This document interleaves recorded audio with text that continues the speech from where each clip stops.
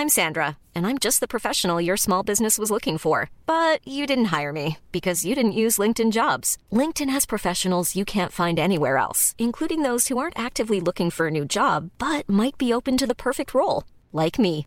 In a given month, over 70% of LinkedIn users don't visit other leading job sites. So if you're not looking on LinkedIn, you'll miss out on great candidates like Sandra. Start hiring professionals like a professional. Post your free job on linkedin.com/people today.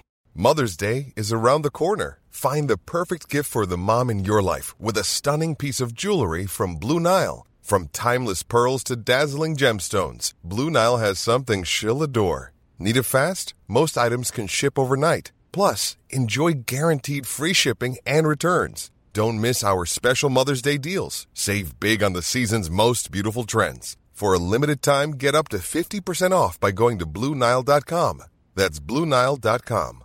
This is Paige, the co-host of Giggly Squad, and I want to tell you about a company that I've been loving, Olive & June. Olive & June gives you everything that you need for a salon-quality manicure in one box. And if you break it down, it really comes out to $2 a manicure, which is absolutely insane. It's also so easy to get salon-worthy nails at home with Olive & June. The difference between how your nails used to look when you did them yourself and now with the Mani system is a complete game changer. The best thing about Olive & June, too, is it's a quick dry. Dries in about 1 minute, lasts for 5 days, and full coverage in up to 1 to 2 coats. Visit oliveandjune.com/perfectmani20 for 20% off your first system. That's oliveandjune.com/perfectmani20 for 20% off your first system.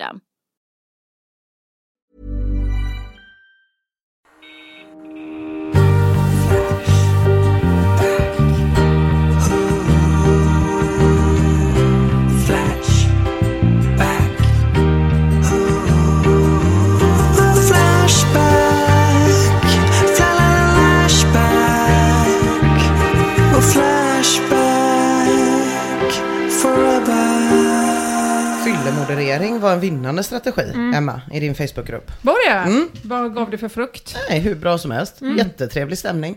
Verkligen. Och sen om det börjar bli en sån tråd som ballar ur lite, som är en anledning att dricka några öl. Och svepa ur det, va? Jättebra. Det saknade man ju innan annars. Anledningar. Jag vill också bara säga att jag har ju 2 Facebookgrupper. Just det. En som bara är min Facebookgrupp, som är Facebookgruppen. Som jag inte alls är med i själv, utan där ni får ta alla ära och liksom ha det härligt varenda gång ni går in och sådär. Snällt av dig. Och sen så är det ju min Facebookgrupp då, Patreon-sidan. Just det. Där folk nu har börjat skriva, vad mysigt det är i den här Facebookgruppen. Ja, det är välkommen, skriver jag. Välkommen till paradiset. Inget tjafs alls. Behöver aldrig moderera. Men gud vad härligt. Utan bara trevliga konversationer. Vad gör du idag då, Kalle? Svarar Kalle, så är det mysigt. Det blir inte att folk tycker att du håller för mycket kontakt med dem? Jo, vissa har bett mig sluta. Jag behöver inte ta upp här i podden. Det som är på snudd till övergrepp. Ja, men vi släppte ju, alltså vi spelar in det här i förväg. Jag har sett att det har varit en diskussion i din Facebookgrupp på Facebook, Emma, om det här med sommaruppehåll. Det har varit lite så, vänta lite nu, ska de jävlarna ta sommaruppehåll? Jag måste bara fråga där, i förväg, du menar alltså att vi går inte live när vi poddar? Nej, just det. Till skillnad från Nej. Bara så att jag också vet. Detta är inte live. Det är inte live. Nej, utan det spelas in i förväg. Detta spelas in i förväg. Fortsätt, tack. Nej, men jag ställde frågan. Ska vi ha sommaruppehåll? Vad säger ni? Jag tycker absolut inte. Nej. Noll mening med livet i så fall ju. Eller hur? För mig i alla fall. Eller jag har ju mina Facebookgrupper såklart. Men... men så vi håller ju på att bunkra lite avsnitt nu. Spelar in som fan. Så att det är lite, även om vi inte brukar hålla oss med aktuella händelser i den här podden, så kommer det här ju inte bli så aktuellt. Men vi släppte våran första merch idag. Ja. När vi spelar in alltså. Corkscrew. Rocky Ballkorkskruven. Han tyvärr inte postade om den någonstans innan den sålde slut. Förutom på Patreon. Den lades på Patreon och så vände man ryggen till och svalla borta. Ja, och innan det kom upp i min Facebookgrupp. Innan det kom upp i din Facebookgrupp, precis. Men det kommer ju komma mer merch. Vi gick ju också och kastade runt på stan i fredags. exakt en. Ja, det var att ta i, tycker jag. Det var liksom ett ohederligt. Ja, det var väldigt härligt. Nej, vi tvingade en kille att ta en. Ja, vi tvingade att ta en selfie med oss. Jag vet inte om han ville det eller om vi... Nej, men det vi är hemma stort. och hostar nu på ett väldigt mysigt sätt. Men han mår bra. Ja, och det kommer komma mer merch. Och merchen står ju den ljuva Kajsa Bergström för. Våran kompis. Absolut. Storfitte Kajsa. Man kan följa henne på Instagram och se allt när hon pysslar på Kajsa_B_Faith. Hon har jobbat jättemycket gratis för oss. Så att vi gjort loggar och sånt. Ja. Men det är väl kul nu att hon får ha ett sånt fas 4-jobb i den här podden. Ja. Att hon får sköta all merch och får också pengarna. Ja. Så köp jättemycket av Kajsa. Det är fan toppen. Det är fan toppen, ja. Storfitte Kajsa alltså. Inte någon annan. Till dagens avsnitt då. Känner ni redo? Gud, ja. Kul att höra. Hörrni, det finns ju en del som anklagar Flashback Forum för att vara en okultiverad ändtarm fylld med ociviliserade barbarer. Stämmer ju naturligtvis inte överhuvudtaget. Att forumet kan härbärgera vår tids Nils Ferlin eller Gustaf Fröding, det har såklart redan bevisats när vi rakade Flashbacks poesiforum, det kanske kommer ihåg. Och nu har det återigen blivit dags att ge plats åt romantikerna, biologerna, botanikerna, de drömmande idealisterna. Genom att ta avstamp i en användares väldigt starka naturupplevelse. Det jag försöker säga är att vi ska kika lite grann på tråden att urinera i naturen. Den är direkt hämtad i övrigt sista utvägen för ämnen som saknar eget forum. Flashbacks egen Carl von Linné, Sotarmurre, skriver: Hej Bullen. Jag har märkt att jag gillar att pissa ute i naturen. Inte så att jag njuter av det, men det känns mera rätt än att pissa i toaletten. Helt fantastiskt att man kan få hjälpa till att gödsla ett stackars träd eller en buske. Speciellt när jag är full får jag sådana tankar. Att man gör en god gärning på något vänster. När man spolar ner sitt flytande guld i toaletten känns det lite som om den omgången piss går till spillo. När den egentligen skulle kunna gått till ett träd som är inne på sitt första år. Är det någon annan som funderat i liknande banor? Vad kan det bero på egentligen? Någon djup djurisk instinkt? Frågetecken? Ja, det här är ju härligt. So It Beaver skriver att pissa utomhus. Det är riktigt befriande. Brukar gå ut i trädgården hos mor och far, tända en cigg och uträtta mina behov. Titta ut över skogen och filosofera en stund. Riktigt mysigt. Väldigt mysigt. Nida Rodder skriver: För fan, jag gör det hela tiden. När jag ska iväg till lokala spårvagnen. Det är kul att en spårvagn är lokal. Den är ofta det. När jag ska iväg till lokala spårvagnen och är kissnödig brukar jag alltid springa runt och samla ihop grejerna innan jag sticker. För att sen stå på perrongen och pissa ut över spåret. Eller lite grann vid gräset vid sidan av. Istället för att pissa hemma och sen sticka inom parentes. Speciellt på vintern känns detta friskt på något sätt. När jag kör bil eller MC så stannar jag ofta vid vägkanten, kör av i någon buske istället för att stanna på en mack om jag måste pissa. Känns mera mänskligt. Först känna fartvinden när man kör bågen, känna att man måste pissa, stanna, pissa där man står, köra iväg. Onödigt att blanda in onaturliga faktorer som toaletter eller annan civiliserad skit. Det finns inget naturligare. Det gör det inte. En ordentlig kiss längs D6an. Det känns både friskt och mänskligt. Ursa skriver: Kissa i mossa. Det bästa som finns.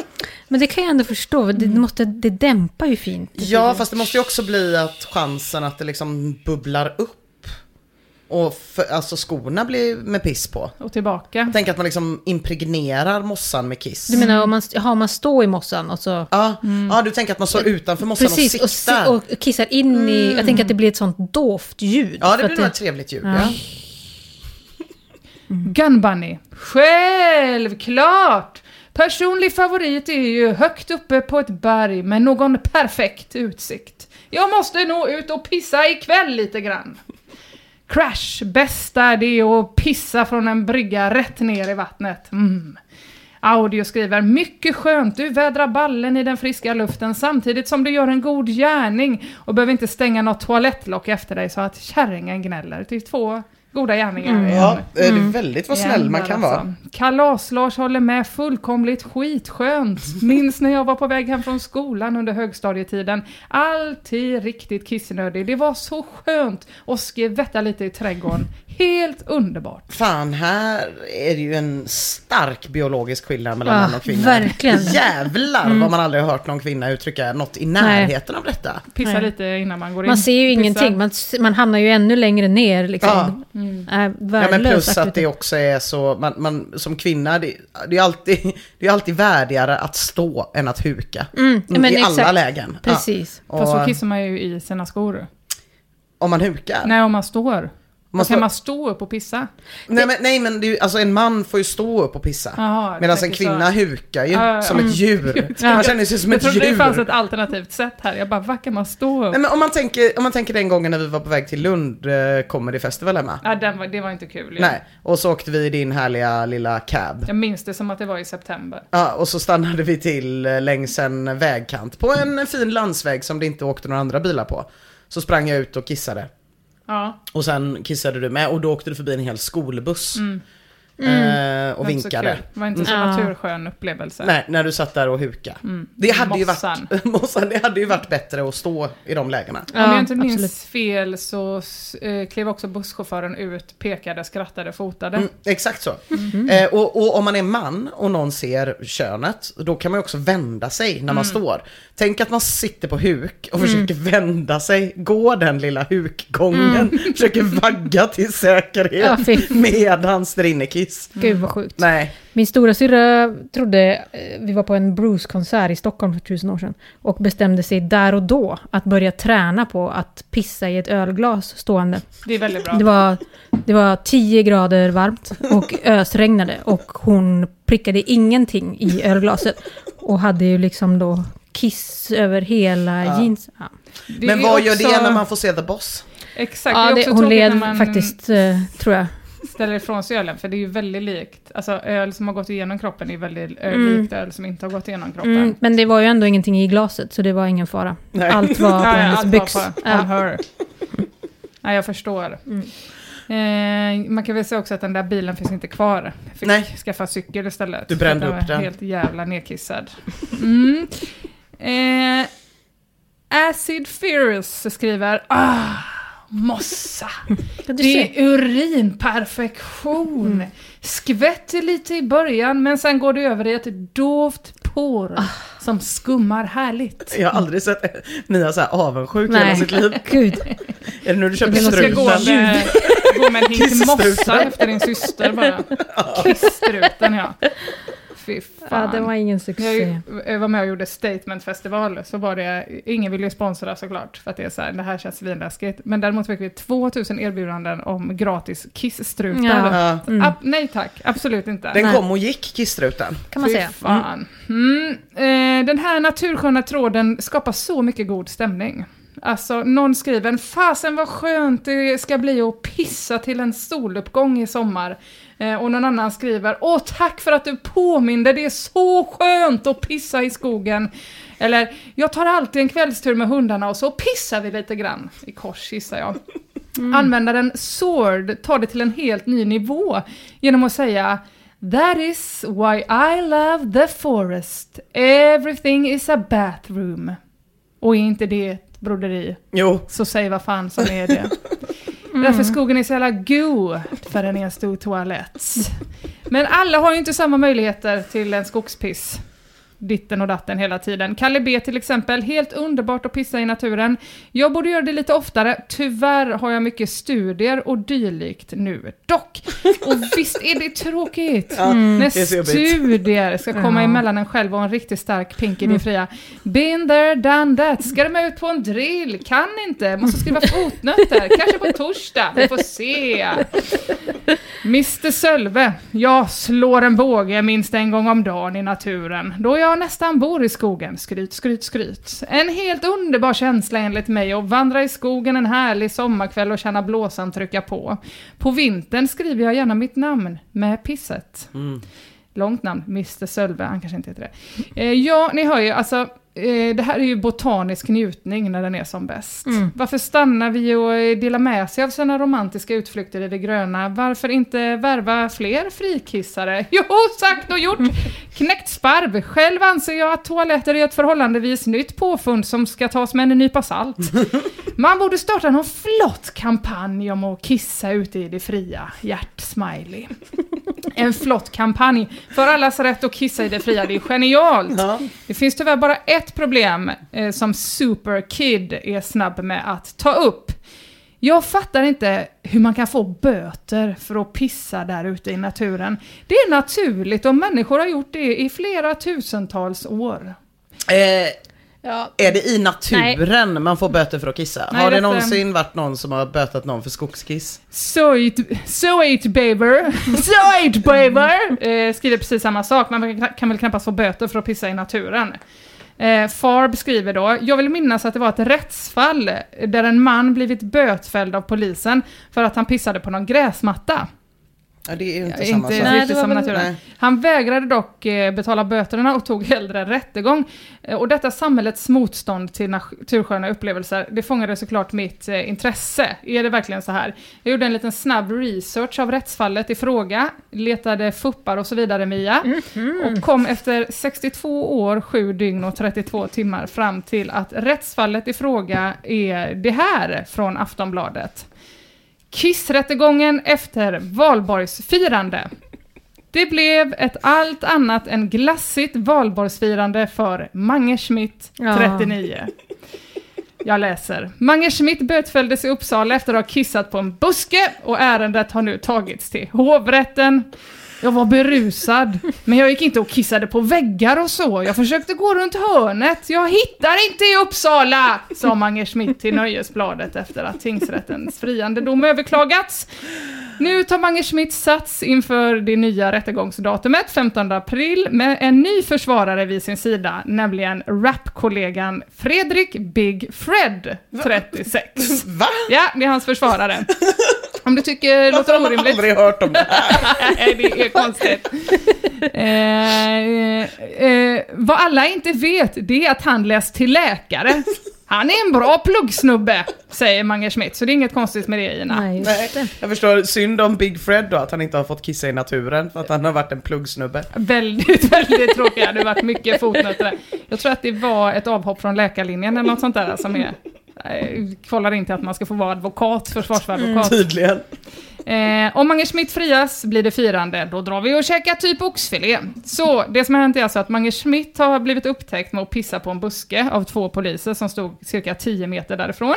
Blev böter, 800 kronor såklart. Mange vägrar betala. Ärendet gick vidare till tingsrätten. Fallet lades ner. Åklagaren vägrade gå med på det eftersom att hon tyckte brottet var citat vidrigt och äckligt och överklagade till Svea hovrätt och nya förhandlingar inleddes med Big Fred som försvarsadvokat. Ja, hur gick det då för Mange? Jo, först och främst så var det här som ni kanske också har glömt, det hemliga kvinnliga nätverket som hade ett säte i Uppsala som kallar sig Vi som pissar på stan. Helt missat. Glömt är fel ord. De genomförde en protestaktion vid Svea hovrätt genom att visa rövarna utanför. Det älskar man ju ändå.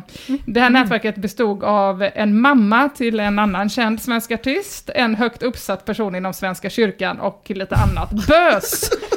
Och den här supportgruppen, Vi som pissar på stan, var väldigt noga med att säga att de inte driver frågan om fritt urinerande på allmän plats hela tiden, utan för dem handlade det om frågan att stödja Mange Schmidt. Vänta, de stödde? Det var en grupp kvinnor som bara älskar Mange Schmitts, inom citationstecken, musik. Men är han inte en profilerad moderat också? Jo, det är han nog. Som är... Då kan vi utgå från att det är ett gäng moderatkvinnor i Uppsala som visar röven utanför hovrätten för att stötta Mange Schmitts rätt att pissa på en buske. Det här är inte en dålig historia. Nej, jag vet inte om det är Skellefteå eller om vi är inne på porrforumet på Flashback, men det känns ju helt sjukt att detta har hänt. Nej, det är inte Skellefteå, det är en högt uppsatt person inom Svenska kyrkan med fler. Tycker det är fantastiskt. Jag går och visar röven. Något ska man engagera sig i. Underbart. Separatism, när den är on point alltså. Och Ja, detta pågick i alla fall.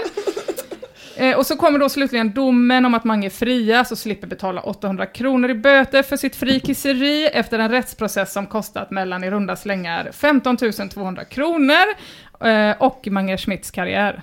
Skoja, den var redan över för länge sedan. Oxfilén som han och Big Fred åt, vad den kostar, det sägs det ingenting om i den här artikeln i alla fall. Men i samma ögonblick som domen kom så utlöstes det också en kampanj som gick ut på att samla ihop pengar som minst motsvarade kostnader för Manges rättegångar, och så skulle de här pengarna då doneras till ett projekt för engångstoaletter till Nairobis värsta slumområden. Så det är mycket i det här rättsfallet som känns sjukt. När kommer den P3-dokumentären? Ja, fy fan. En högt uppsatt medlem i Svenska kyrkan har öppnat den bruna träporten till Kvassar och kyrkan. Flash. Ja, men det är ju då inte brottsligt att kissa lite överallt om man är Mange Schmidt i alla fall. Nej, om man har... Och har ett stort liksom, kvinnligt separatistiskt nätverk av rövvisare bakom sig. Men det här fortsätter ändå diskuteras av våra naturromantiker i tråden.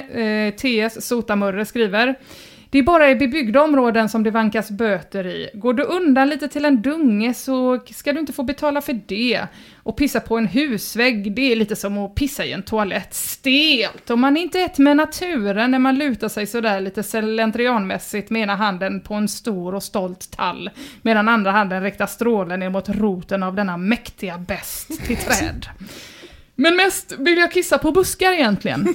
Som jag sa innan, gärna sådana som inte ser riktigt friska ut. De mår nog bra av mitt kiss, skulle jag tro. Det var väl exakt det så som Mange Schmidt resonerade också i och för sig. Att han skulle visa Uppsala-busken vem fan det är som bestämmer. Vidare. Vad roligt om någon kunde pissa i snön och ta en bild som inspiration till oss andra naturpissare.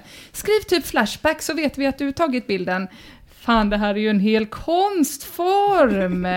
Någon undrar om det är okej att göra hakkors istället med strålen om man är en naturkissälskare. Skoterbänkt kontra med att det bara är kvinnor som inte klarar av att ta den i tvåan, som inte gillar att pissa i naturen. Och här kan det börja kännas lite grann som att Flashback återigen är på väg mot den där okultiverade ändtarmen igen, bokstavligt talat. Men vi ska icke gå dit, för detta är som sagt naturromantikernas tråd. Flashback fortsätter vittna om hur ett med naturen man känner sig när man halar ut flashbackdasen på väg till jobbet och slår en drill mot ett rapsfält samtidigt som man cyklar i medvind, får vi hoppas. Användaren Sommarlov skapar nästan ett epos när han beskriver hur han inte låter det stanna vid urin utan brukar sitta på huk och låta rumpan sköta sitt medan han känner den svala brisen mot ändtarmen. Det är verkligen att komma nära naturen. Sommarlov är så fylld av naturromantik att han tar tillfället i akt att citera en av sina favoritdikter om att sitta på en blomstrande äng och torka ändan med rosenblad. Åsa Nietzsche, det är ett bra användande. Ja, det är kul. Åsa Nietzsche. Ja. Gud vad bra. Erkänner att han, citat, tyvärr inte låter det vara lika flitigt med att låta nummer 2 återgå till naturen. Det är ju en något mer omständig procedur där man helst bör ha papper med sig och att man ska tänka miljö och inte lämna det på platsen. Visst kan man torka sig med växter, skriver han, men det är inte alla platser ute i det fria där det finns stora blad av god rövtorkarkaliber. Åsa Nietzsche skriver också i tråden att tråden har väckt väldigt starka vårkänslor i hans lekamen, så det är fint. Ja. Men så finns det alltid de som ska döda den mjuka, härliga, naturromantiska stämningen. I detta fallet Säfflebugg som skriver: det ni inte tänker på är det att ni skapar övergödning. Det finns mycket fosfor i kiss, så gör naturen en tjänst att kissa inomhus. Naturen är ingen toalett. Vi lever inte som grottmänniskor. Ja. Sur som citronen. Ja, verkligen. Sådana nej-sägare gör vi inte plats åt. Nej, den här tråden att urinera i naturen, den är till för filosoferna och för antroposoferna. För något så enkelt som att få hålla ner mysbyxan och kissa mot en buske, det kan faktiskt det kan återskapa en hel barndom. Bem skriver: Det finns inget som är mer naturligt än att kissa ute i naturen. När man gick i skolan och hade spelat fotboll på gymnastiken. Tog en liten pissepaus. När jag var liten och bastade. Kissade alltid bakom bastun. Det var så skönt. Brukade cykla 2 kilometer till en båthamn. I båthamnen fanns det en udde och på den fanns det många buskar att välja på om man var pissnödig. Och det var jag varje gång. Det är ganska många buskar som har fått ta emot mitt piss. Jag tycker att det är underbart att pissa ute och dessutom få ballen frisk luft medan man pissar, exakt. Behöver den det? Ja, men vem vill inte unna en Flashback-dase för att komma ut i det fria lite? Ja, jag tror den kan behöva det. Ja. Eller den söndermejslade Ica Basic-stjärten också för den delen, kanske. Den kan behöva. Arko Rock skriver: varför låta detta stanna vid urinering? Låt även vårt födointag sluta sin egna cirkel. Och där är Sotamurre, trådstartaren, framme och skriver: bajs måste återföras till åkrarna och kiss lika så. Men hur gör man det på bästa sätt på stor skala utan att massa hormoner och medicinrester följer med? Detta tänkte jag på igår när jag kissade ner en liten buske. Buskar är klart en favorit. Naturkissare, era tankar behövs och ert kiss. Har du det, Mange Schmidt? Det behövs! Just den meningen trodde jag aldrig att jag någonsin skulle säga i ett offentligt sammanhang. Men nu gjorde jag det. Nu ska vi ta en liten tidsresa här. Nu får ni vara med mig. Vi är i maj 2007. Madeleine McCann har precis blivit kidnappad. Oj. Paris Hilton har precis dömts till rattfylla. Okej, omöjligt tänka mig. Spider-Man 3 har premiär på landets biosalonger. Kort sagt, det finns ju all anledning för en ung man att ta steget och skaffa ett Flashback-konto. Det får man säga. Men det är inte något utav detta som föranleder Emetofilias Flashback-debut. Utan istället är det för att starta den här tråden. Död åt emo-kids. Det är också en tidsmarkör. Det hör man inte så ofta nu för tiden. Nej. Det här jävla namnet kommer snavas på en hel del. Emetofilia börjar så här, sin tråd. Snälla, säg mig att det finns fler godtrogna personer på denna sajt som bara vill spöa skiten ur alla jävla emo-kids dem ser. Jag hatar emos, God knows, och nej, jag är inte religiös, haha. Jag träffade 2 emo-kids. Vad kunde dem ha varit? 11, 12? I alla fall. Vi började diskutera musik, för den bar nämligen just Slipknot stickers etc. på sig. Och jag tänkte under den stunden att vi får väl se hur mycket till musikentusiastiska dem är.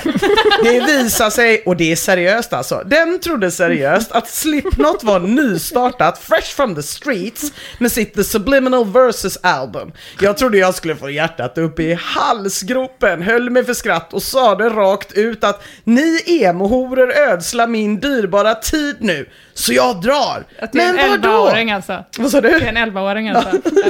Men vadå? Ni vet inget om musik. Ni båda två. Vadå? 12, 13? Nej, 13 och 14 faktiskt. Ja, whatever. Sug min feta.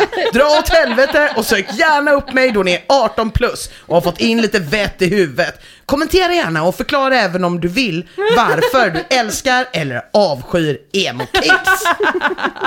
Det valde han att börja sin Flashback-karriär med. Undrar om de kommer ihåg det 5 år senare och söka upp honom. För att bara få veta lite mer. Det är en av väldigt få saker man inte kommer få svar på idag. Men det mesta andra kommer man få reda på. Kommer man få svar på hur gammal den här personen själv är? Ja, absolut. Jag kan säga att han är 20 när detta skrivs. Fy fan, så han har så gått fram till 2 barn och skrikit era jävla emo-horor. Och sagt så här: tror de seriöst att Slipknot var nystartat med sitt Subliminal Verses album? Kritik kommer såklart. Och detta är en lite spännande detalj med Emetofilia. Han svarar alltid. På varenda kommentar han får svarar han. Han ser sig nog lite som en comeback king liksom. Snappy, ger tillbaks. Och det är ju passande eftersom han får helt sjukt mycket kritik i den här tråden. Som, jag vet inte om han lyckas med sina comebacks, men ni får avgöra då. Så när Kultingen skriver, visst är många emo-kids lite skumma, men det är ju inte direkt så att de skadar andra.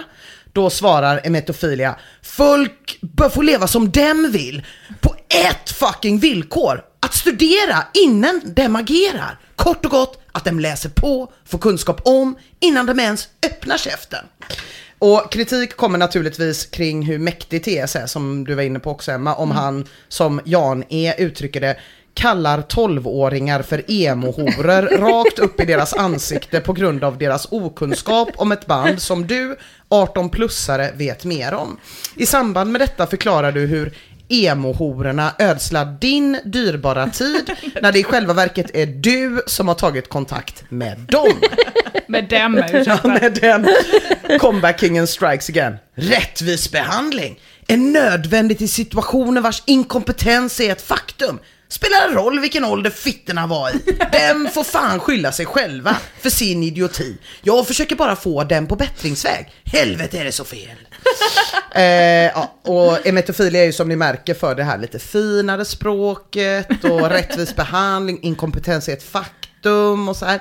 Han har ju mycket behov av att bevisa sin intellektuella överlägsenhet över 12-åringar. Jag har verkligen lyckats hittills. Och då är det ju lite olyckligt att han har problem med det här med det och dem. Och då vill jag bara först säga, obs, jag har jättemycket problem med det och dem. Jättemycket. Jag är nog den, när jag jobbade som redaktör, den redaktör i Sverige som har absolut svårast för det och dem. Folk bara, byt ut det på jag och mig eller vi och oss. Hjälper inte. Jag tycker det är skitsvårt. Därför så skriver jag alltid dem. DOM, det går utmärkt. Det är precis som att som användaren 20Q skriver, dagens språkläxa, om du inte kan skilja på det och dem, är det klart mycket snyggare att använda dem. Och sen är det ett litet slutcitat. Tror ni att Emetofilia blir glad över detta lilla tips i all välmåning? Absolut inte. Nej. Jag tror att det blir en riktigt stark comeback. Ja, det blir en riktigt stark comeback. För 20Q gjorde nämligen det här helt oförlåtliga misstaget.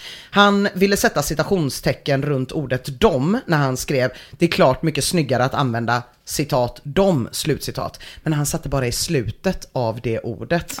Dumt. TS. Och du ska snacka om grammatik, sug mig. Du glömde citattecken ovanför. And I will do this for you so that you will see what happens when I do this magic trick, okay? Citat, det, slutcitat, slash, citat, dem, slutcitat, citat, dom, slutcitat. Så, var det så svårt? Dom är även slang för det, dem, vilket jag inte direkt finner lämpligt. Okay.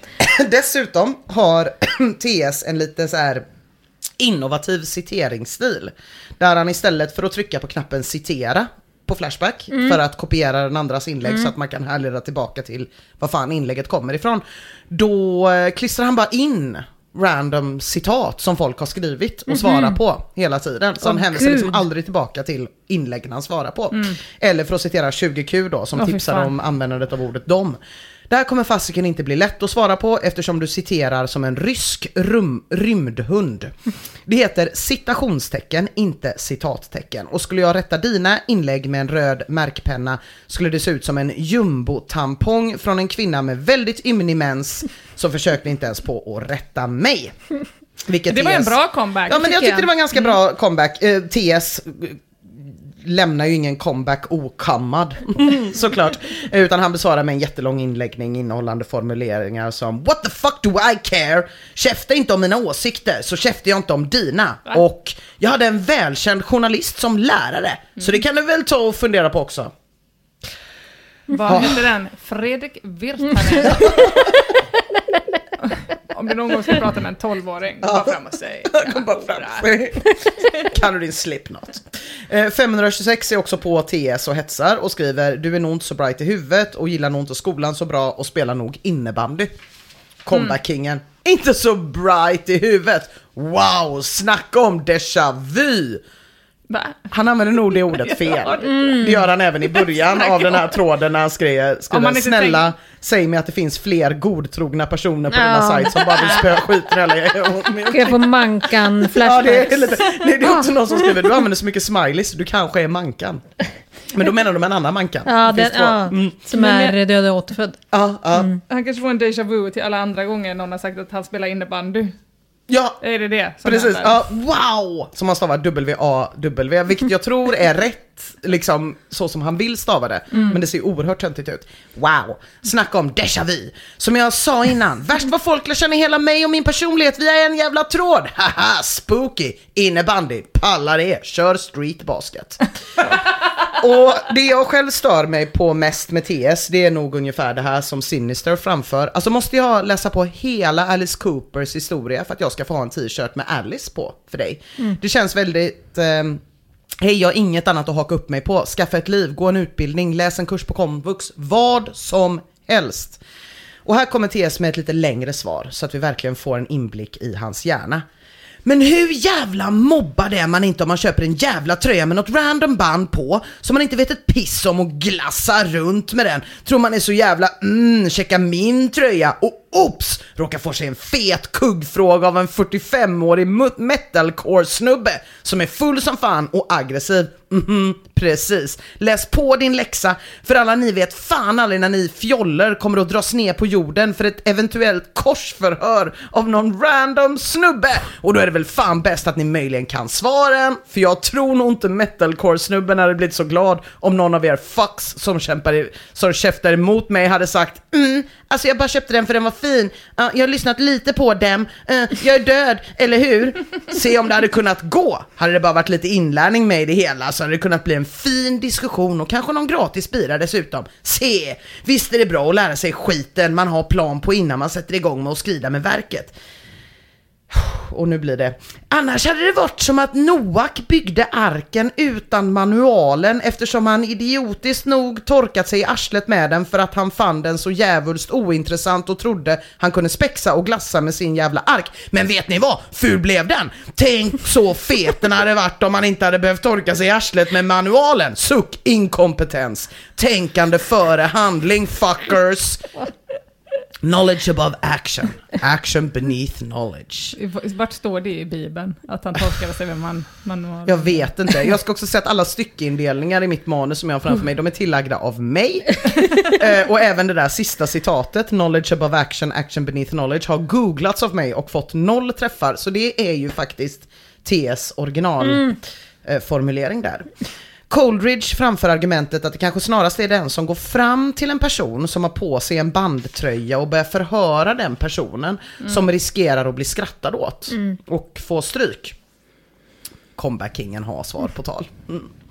Om jag hade startat frågor om denne persons tröja och hade denne person inte kunnat svara, då hade jag bara sagt, men gå inte i den då, simpelt och enkelt.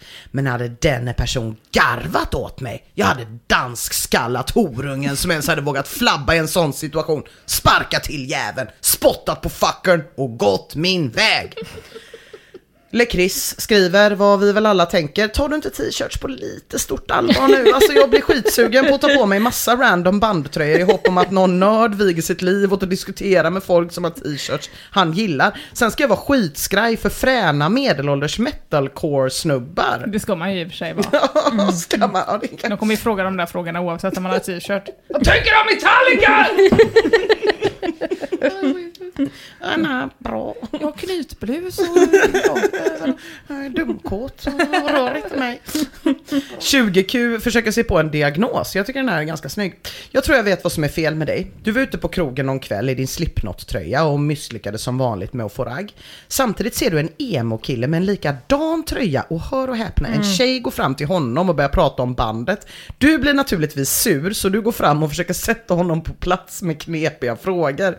Tjejen som inte var intresserad av en hävdelsesökande idiot går sen hem med emo-pojken som får sig ett rejält ligg. Du går sen hem och är förbannad eftersom du inte tycker han förtjänade uppmärksamheten han fick från tröjan då han inte kunde allt om bandet.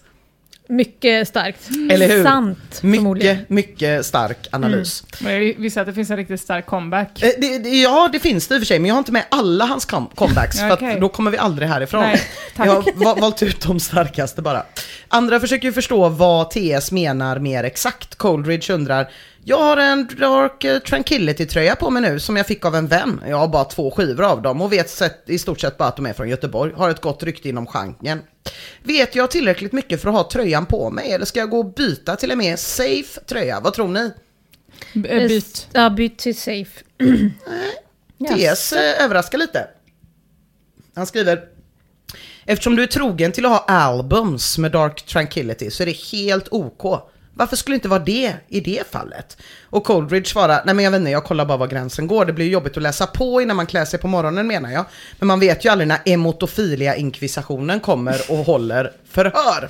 LeChris är också nyfiken på gränsdragningarna här. Så här. Hur skulle en sån tillrättavisning låta om jag till exempel stod och slog dank i min bästa Slayer-tröja? Och Coleridge, han är fan tålmodighetens jävla moder i den här tråden. Han klargör läget. Som jag har förstått det skulle följande helga hända. Alltså om LeChris stod i sin Slayer-tröja. Du skulle få redovisa ditt intresse för bandet samt din kunskap om det.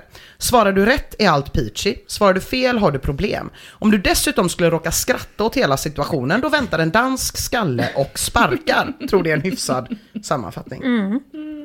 Sen får tråden en oerhört oväntad vändning 5 dagar efter att tråden har startats, när Ishi Sebe skriver till TS: din felknullade horunge, nästa gång du ser din mor kommer det vara i svarta sopsäckar. Oj, en lika sinne. Ja.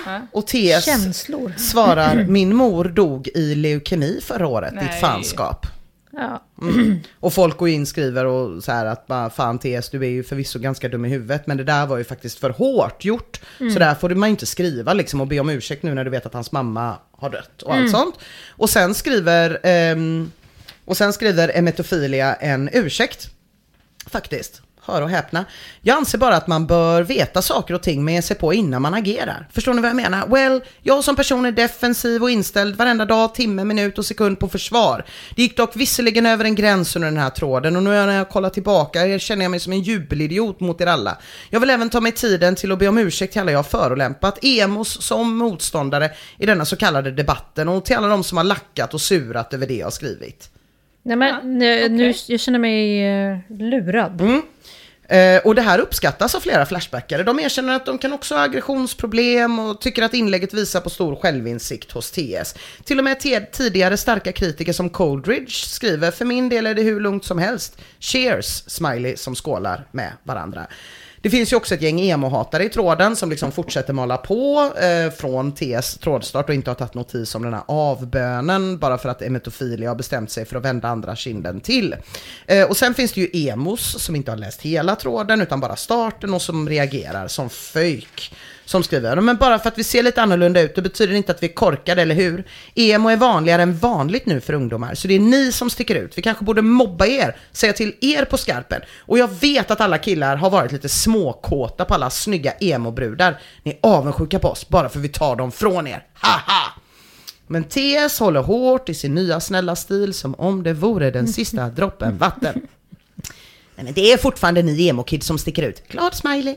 Sure, många killar kan vara lite småkåta på emo-chicks, men de flesta emo-chicks jag har sett är korta till längden och mulliga. Inte för att det är något fel på det, men jag personligen attraheras inte av det. Glad smiley.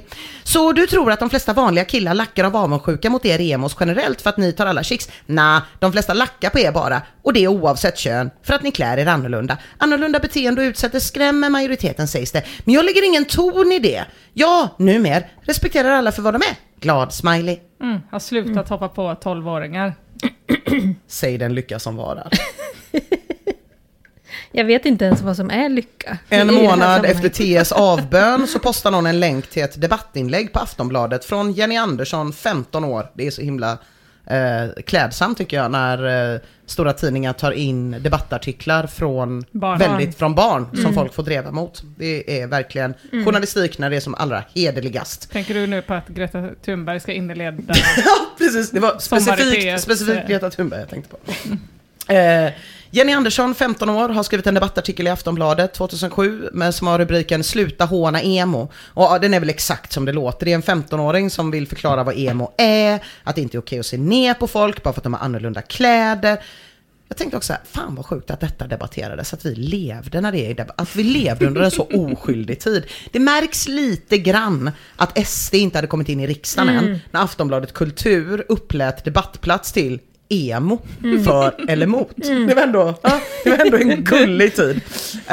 TS svarar i alla fall användaren på Flashback som har länkat debattartikeln till 15-åringen morden.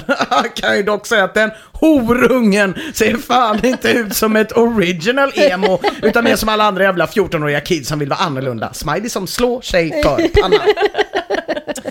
Och därmed är vi tillbaka på ruta 1. En av trådens sista inlägg, det är från Emetofilia och det lyder så här: jag brukade under trådens början visserligen skrika och förnedra emo-kids jag såg på stan och kalla dem musikaliskt okunniga och fördömde dem till helvetets låger. Numera har jag lagt det lite mer på hyllan, men det är mest för att jag levlat Charles upp till 70 på World of Warcraft. Smiley som ler. Å andra sidan anser jag dock fortfarande att den större delen av dessa helvetesdömda emo-kids fortfarande inte har någon som helst info bakom pannbenet om den originella emo-genren, om ens några musikaliska öron. Smiley som räcker ut tungan. Någonting jag har märkt sjukt länge om Slipknot-entusiastiska emo-kids, deras fulla tro om att Slipknots någonsin största hitsingel varit Duality från Volume 3 The Subliminal Verses. Smiley som slår sig för pannan. Och därmed lämnar vi tråden, men som ni ser har jag gott om papper kvar. För visst blir man nyfiken på Emetofelia. Vem är detta? Vi ska hänga kvar med den här jag comeback. har en ganska tydlig bild. Du har en ganska tydlig bild, du säger det. Vi ska hänga kvar med den här comeback-kingen en liten stund till. Försöka reda ut ett och annat mysterie. Emetofilia, vilket enligt en snabb googling tyvärr betyder att bli sexuellt upphetsad av om någon spyr. Ja, det var tråkigt. Eller av att man själv spyr. Då. Alltså, ibland känner man att man borde ha låtit bli att googla. Jag önskar att jag inte kände till att det fanns något som hette emetofilia. Nej. Men att övergoogla, det är ingenting man kan anklaga den här användaren för. Här ska ni få några exempel på trådar han har startat. En tråd som heter Don't be a menace to South Central while drinking your juice in the hood, som är det svenska namnet på en film som hette Ghetto Blaster i USA, som var någon slags parodifilm på typ Menace to Society, Blood in, Blood out, den här typen av filmer. Jag har sett dem 1000 gånger. Skitsamma. Hans trådstart lyder: vem är det som gör låten? Och vad heter låten som är introt till denna komedi från 96? Det har stört mig i flera år. Och då vill jag bara säga att Google fanns 2007, IMDb fanns 2007 och eftertexter fanns 2007. Det låter väldigt googlingsbart. Eller hur? Man kan ju inte säga att han inte har internet heller. För Nej, uppenbarligen inte. En annan sak som har jäckat emetofilia i många år, det är vad spelet heter där en boll studsar mot en platta. Man flyttar på plattan där nere och så åker bollen upp och tar bort olika olikfärgade kuber. Det har han också startat en tråd om att han har funderat på i många år. Och i december 2007 startar han tråden Pudeln, där trådstarten lyder: Pudeln, ställ er själva denna fråga. Hur fan kom den till? Den som verkar veta kan ju gärna svara. För denna fråga har bekymrat mig i åratal. Bajsfascisten svarar: Yahoo, Google, Wikipedia. Så svårt är det inte, till och med pensionärer klarar av att söka på de sidorna. Och för säkerhets skull så skickar bajsfascisten med en länk till wikipedia.org/wiki/pudel. Fargars ger också svar: selektiv avel, precis som alla andra hundraser. Vad är det du vill veta egentligen? Emetofilia svarar: all right, så ingen vet egentligen hur det här jävla hundfanet kom till. Okej, my search is over. Fuck. Nej. Jag skulle veta hur hög den var i manken. Som ni ser har jag fortfarande papper kvar. Vi ska tränga ännu djupare i emetofilias inre. Och det dröjer till den 22 februari 2008. Alltså lite mindre än ett år sedan emetofilia skaffade Flashback, innan vi får en större förståelse för hans själsliga liv. Då startar han nämligen en tråd i relationer och samlevnad. Och här, mina vänner, här har han ansträngt sig för att briljera språkligt lite mer redan från början. Tråden heter Seklets mest flippade dumpning. Och emetofilia börjar så här: ingen misstänkte något. Ingen kände på sig något. Allting gick på som vanligt i vår relation. Tills igår. Dagen innan vaknade jag morgongrinig och sliten efter att ha lagt mig framåt morgonkvisten och bara sovit 1,5 timme. Flickvännen var på jobb som vanligt och jag hade en munhygienkontroll att ta itu med, om det nu heter så. Men det har ingenting med saken att göra. I alla fall, inga hål, plack överallt och en predikan om hur farligt det är att snusa och en tandborste som kova. Efter det traumatiska övergreppet, jag vet inte annars vad som passar bättre in, kommer ut ur byggnaden, går sakta men säkert mot en busshållplats för att ta mig hem. Skönt det ska bli att få mysa med en när hon är hemma efter jobb. Jag trodde det var en dag som alla andra, men gissa hur jävla fel jag hade. Jag kommer hem, får mig ett mobilsamtal från en polare som fyller år. Jag samlar ihop brorsan och 2 polare som redan är hemma hos mig, drar ner på stan för att göra något roligt. Under tiden så liras det Guitar Hero 3. Jag hamnar i tidningen för en random intervju och drar min väg till min kiropraktor för att rätta till ryggskadan min. Tror du att det var en intervju eller en dagens fråga? Att han var tvungen att förhöra någon random journalist. Det tror jag på. Här får jag ett telefonsamtal från henne då hon säger att hennes ungdomsmottagningstid för konversation och rådgivning om p-piller har blivit ändrad. Sen nämner hon att hon måste till sin bästa väninna Josefin i Lund och trösta henne, men att hon är hemma innan 20.00. Då var klockan cirka 15.00. Nåväl, efter kiropraktorn, cirka 15.45, åker jag hem i tro om att relationen är bra. Tji fick jag. Klockan slår 20, 20.30, 21, 21.30, 22. Då ringer det! Det är hon som förklarande att hon är alldeles för trött för att ta buss eller tåg hem och ska övernatta hos sin väninna. Okej, inga problem för mig. Vi säger att vi älskar varandra och lägger på. Natt blir morgon och jag somnar ovetande om vilket helvete som komma skall. Under morgonen då jag sov hade hon kommit in och tagit i stort sett allt hon ägde och lämnade mig ett simpelt förlåtbrev.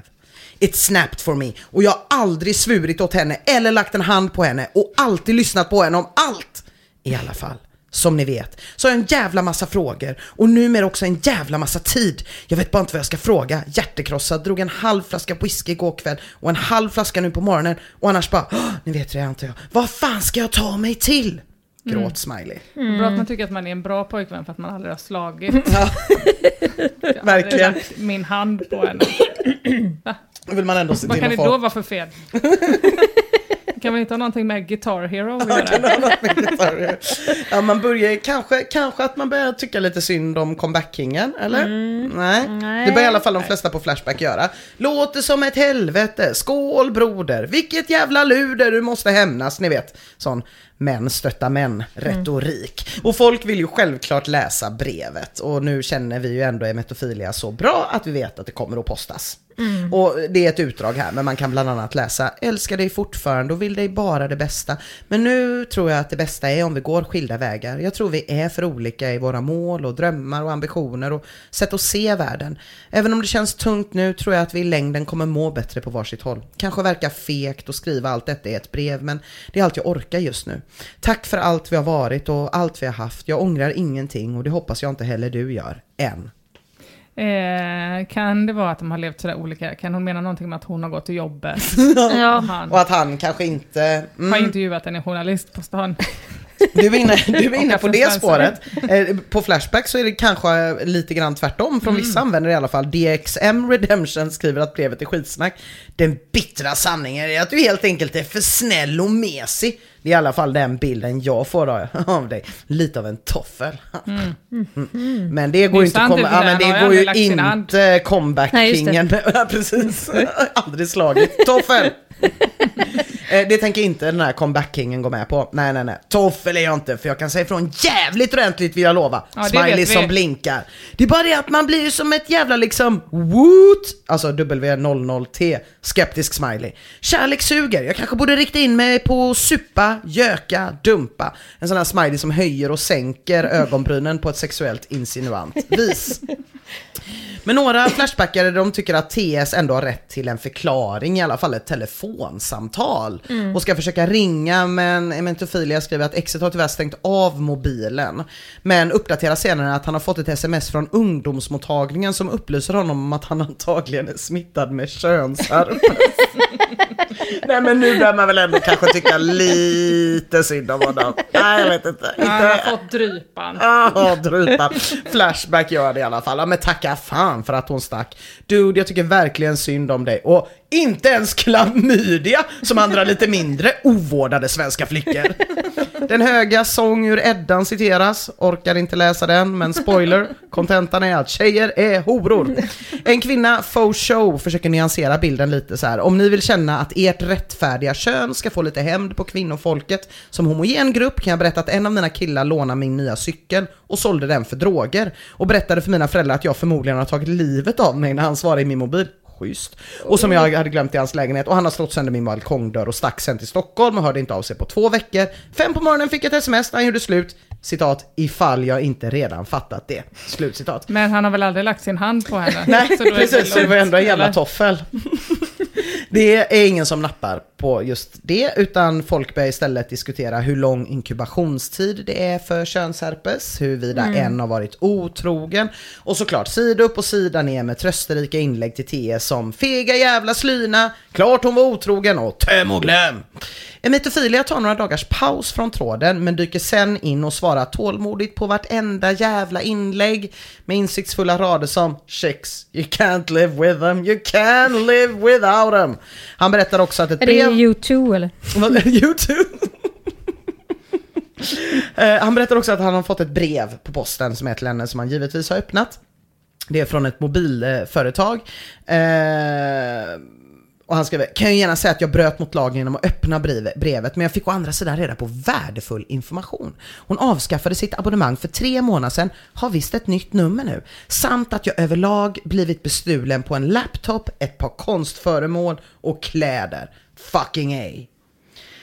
TS berättar att han inte har någon aning om var hon håller hus. Hon svarar inte på dolt nummer. Hon svarar inte heller på någon av hans kompisars nummer. Hon svarar inte heller på någon i hans familjs nummer. Ytterligare en vecka går. Och när TS uppdaterar igen skriver han: hej kära FBI, guess what? Bruden har flyttat till London. Hur jag fick reda på det? Jag skapade ett fake account på helgon.net.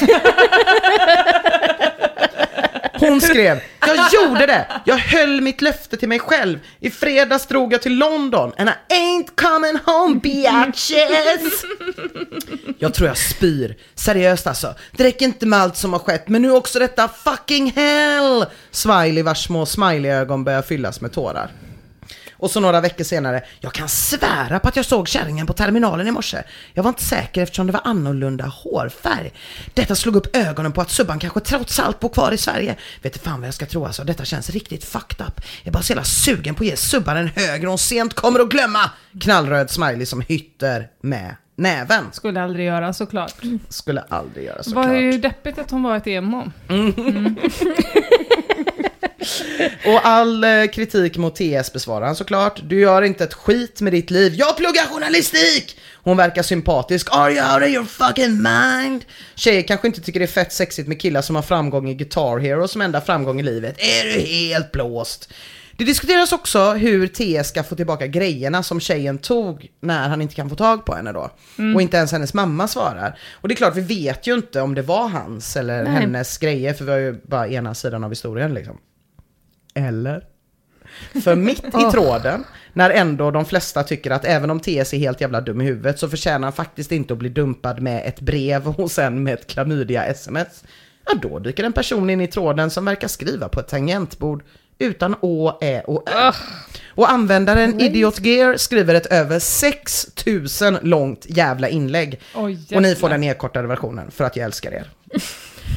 Att läsa all den här jävla bullshit du har skrivit gör mig så jävla förbannad att jag inte vet vart jag ska ta vägen. En sak är att du målar upp mig som en kall och elak subba, det hade jag ändå förväntat mig liksom. Men att du går så långt att du rent faktiskt hittar på saker som aldrig har hänt för att få sympati chockar mig ändå.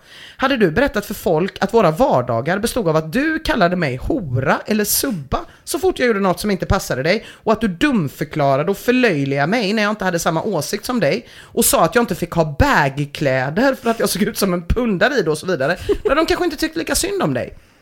Har det aldrig slått dig att det kanske finns en anledning till att jag lämnade dig på ett sånt sätt som jag gjorde? Jag kunde inget annat, jag var totalt nedbruten. Och ärligt talat, hur jävla heartbroken kan du ha varit egentligen?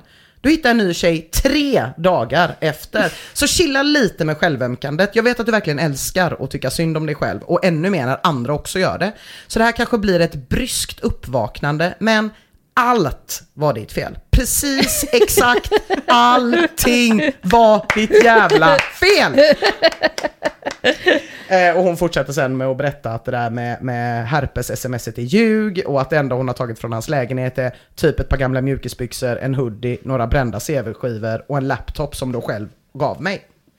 Exets inlägg avslutas med: att du hatade alla mina vänner gjorde ju inte saken bättre. De var horor och kära i mig och behandlade mig dåligt och så vidare.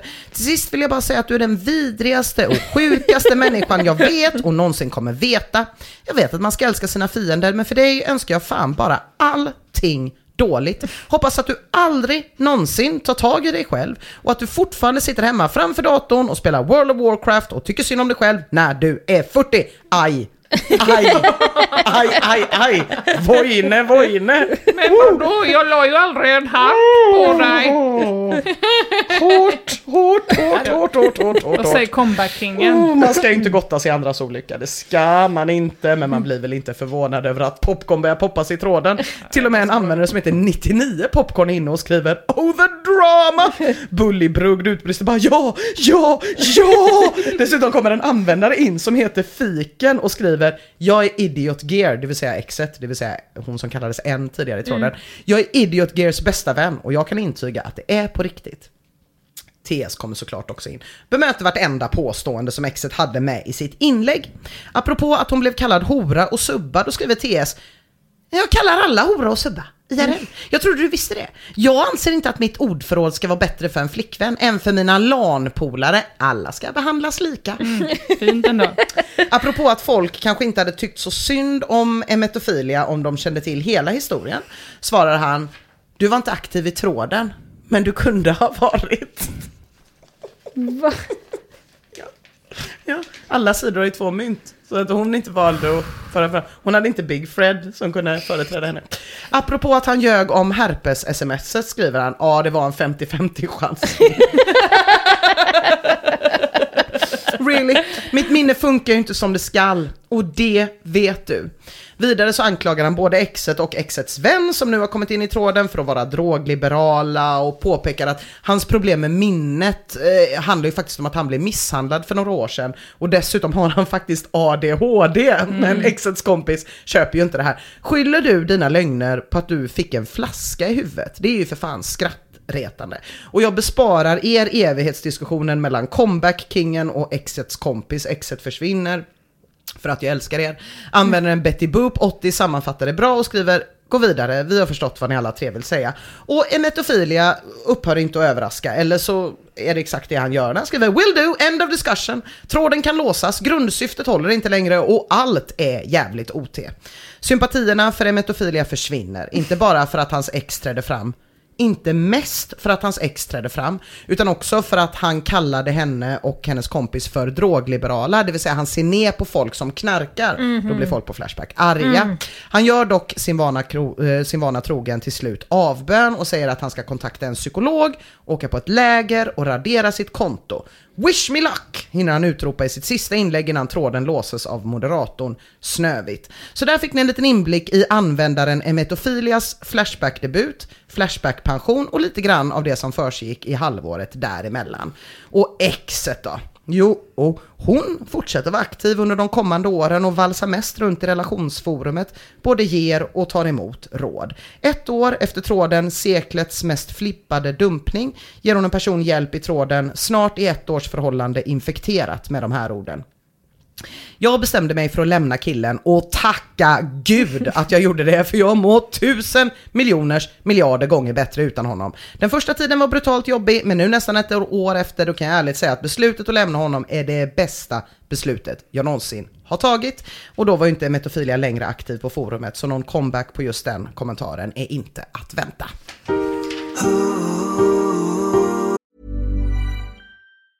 Hey, I'm Ryan Reynolds. Recently, I asked Mint Mobile's legal team if big wireless companies are allowed to raise prices due to inflation.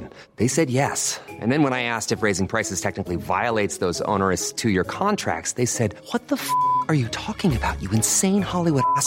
So to recap, we're cutting the price of Mint Unlimited from $30 a month to just $15 a month. Give it a try at mintmobile.com/switch. $45 up front for 3 months plus taxes and fees. Promo rate for new customers for limited time. Unlimited more than 40 gigabytes per month. Slows full terms at mintmobile.com. This is Paige, the co-host of Giggly Squad, and I want to tell you about a company that I've been loving, Olive & June. Olive & June gives you everything that you need for a salon quality manicure in one box. And if you break it down, it really comes out to $2 a manicure, which is absolutely insane. It's also so easy to get salon-worthy nails at home with Olive & June. The difference between how your nails used to look when you did them yourself and now with the Mani system is a complete game changer. The best thing about Olive & June too is it's a quick dry. Dries in about 1 minute, lasts for 5 days, and full coverage in up to 1 to 2 coats. Visit oliveandjune.com/perfectmani20 for 20% off your first system. That's oliveandjune.com/perfectmani20 for 20% off your first system. Normally, being a little extra might be a bit much, but not when it comes to healthcare. That's why United Healthcare's Health Protector Guard fixed indemnity insurance plans, underwritten by Golden Rule Insurance Company, supplement your primary plan so you manage out-of-pocket costs. Learn more at uh1.com. Det verkar som att jag har en så kallad impopulär åsikt. Känner ni till konceptet impopulär åsikt? Jag tänkte att jag skulle förtydliga ändå vad det är med hjälp av en lista som jag hittade på internet över så kallade unpopular opinions. Och ett exempel, eller det första och främsta exemplet som folk brukar ange är 1. Beyoncé är överskattad. Det är ju inte populärt. 2. LinkedIn är toppen. Också impopulärt. Ni fattar. Min åsikt att man inte får äta hur mycket man vill på en buffé och att man inte får äta vad man vill på en buffé verkar chockerande nog vara just en sån impopulär åsikt. Detta älskar jag att du säger. Jaså?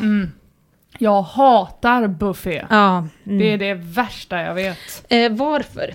Därför att allting är äckligt. Det finns hur mycket som helst. Folk tror att man får äta hur mycket som helst. Alltså allting du säger utan att skämmas. Ja. Och det smakar piss. Och det går inte att göra en rimlig tallrik. Julbord suger. Min familj brukar få åka själva. För de älskar buffé. De åker till så. Mr. Johanssons buffé. Nej tack. Ni får vara borta. Jag kommer inte hem på ett dygn om ni ska dit. Eller till Ikeas julbord. Ta för er. Alltså, jag vill inte se det. Jag vill inte veta av det. Nej. Vad känner du innan Jag är ju helt rimlig, så jag tycker buffé är toppen. Bara äta det man vill och så behöver man inte ta det man inte vill. Jag förstår inte riktigt problemet. Det är så hemskt när restaurang jag vet har buffé, för då kan man liksom inte gå på lunch där. Nej, jag vet. Det är ju väldigt så. Och det är inte som att det dryper av lunchalternativ där vi har vårat kontor eller hemma. Så att det är många gånger som man så får ta en fralla på 7-Eleven för att du vägrar. Du har så starka åsikter om detta. Allting är buffé äckligt. Alltså allting blir äckligt så fort man säger buffé. Eller om någon bjuder på fest och så. Vi tänkte ha en liten buffé, ett knytkalas. Kräks. Men vadå, jag menar, var drar du gränsen? För att vara lite postmodern.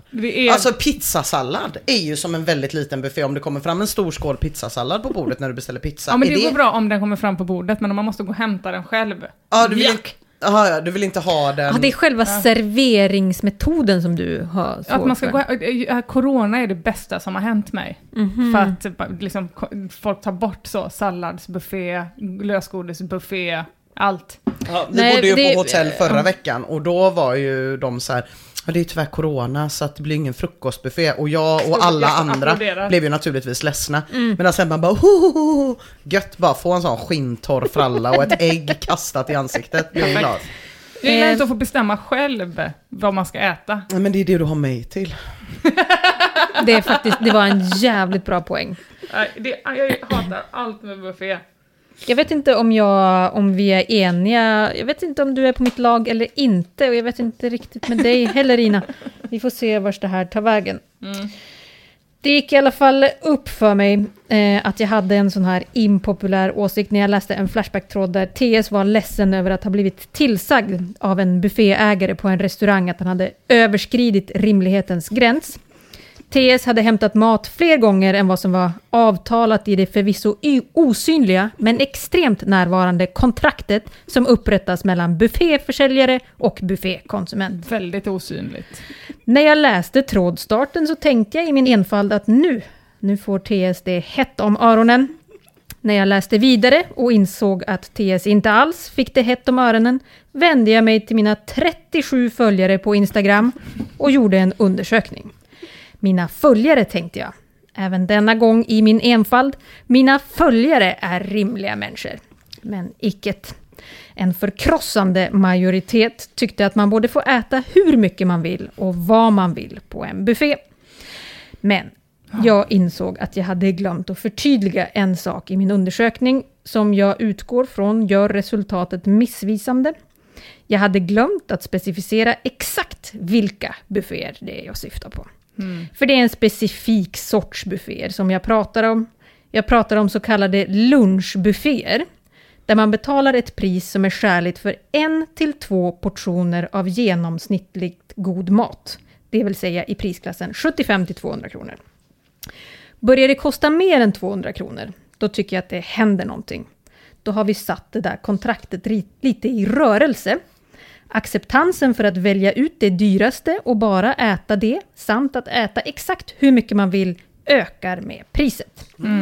Lite som Sunes jul, när Rudolf säger, ta lax. För det är dyrt. Ja, precis. Jag vet inte vad de betalade för det. Det är ju det som är det intressanta. Det är det som är problemet. Ja, synd att vi inte har det någon kostar över 200 här, kronor, då är det liksom... Då tycker jag att det börjar hända någonting. Det blir lite mer grumligt för mig. Annars finns det ett kontrakt. Precis. Ja. Det finns ett kontrakt hela tiden, men det står lite olika saker i det där kontraktet beroende på hur mycket man har betalat. Herregud. Jag hoppas att ni förstår vad det är som jag vänder mig emot. Det är alltså de som förvandlas till så kallade kärnmongon när de ser en skylt om en lunchbuffé. Yeah. Jag ska vinna, tänker de. Lunchrestaurangen med en vinstmarginal på cirka 2% ska gå back. De timanställda restauranganställda ska få göra skäl för sin lön på 87 kronor i timmen när jag går 6 vänder, byter tallrik vid varje vända eftersom att jag lämnar så mycket på den gamla tallriken att den blir obrukbar. Det är det jag pratar om. Jag vill inte höra någon kränkma från folk som har betalat 600 spänn för något deppigt julbord. Det är inte er jag pratar om. Ni förtjänar säkert en annan känga för något, men jag har inte bestämt exakt för vad än. Kan vara att de inte har koll på Slipknots tidiga. Eventuellt, precis. Ja. I alla fall, min impopulära åsikt för att sammanfatta är inte en utan flera. Och de lyder: 1. Man får inte äta hur mycket man vill på en lunchbuffé av den typ som jag har redogjort för tidigare. 2. Man får inte välja ut det dyraste och bara äta det på nämnda lunchbufféer. Man får alltså inte bara exempelvis äta färsk tonfisk på en buffé. Där ute på internet finns det oändligt många historier om människor som har betett sig som om de vore djur i buffésammanhang. Och vars beteende har lett till att bufféägaren har varit tvungen att slänga ut dem för att få inre frid.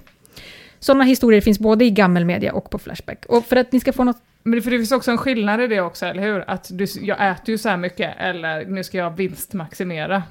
Jag tycker ju även att folk som känner jag äter så här mycket borde förstå att då får de betala mer. Ja, det fattar jag. Lite en granola bar. Precis, fyll ut med någonting. Ja. Men för att ni ska få något slags grepp om omfattningen av galenskapen där ute så tog jag med mig ett par historier från gammelmedia. Aftonbladet skriver om stackars Lars Gustafsson som blev utskälld på en lunchbuffé för att han hade tagit 14 pannbiffar på sin tallrik. Bufféägaren uttryckte sig i artikeln i termer av att en buffé är ett förtroende mellan gäst och krögare. Lars svarar: för mig är buffé ändå all you can eat. Punkt slut. Och det är ju inte punkt slut, Lars, för det är inte du som bestämmer det. För 99 kronor får du inte bestämma när det ska sättas punkt och slut. Hur många pannbiffar? 14!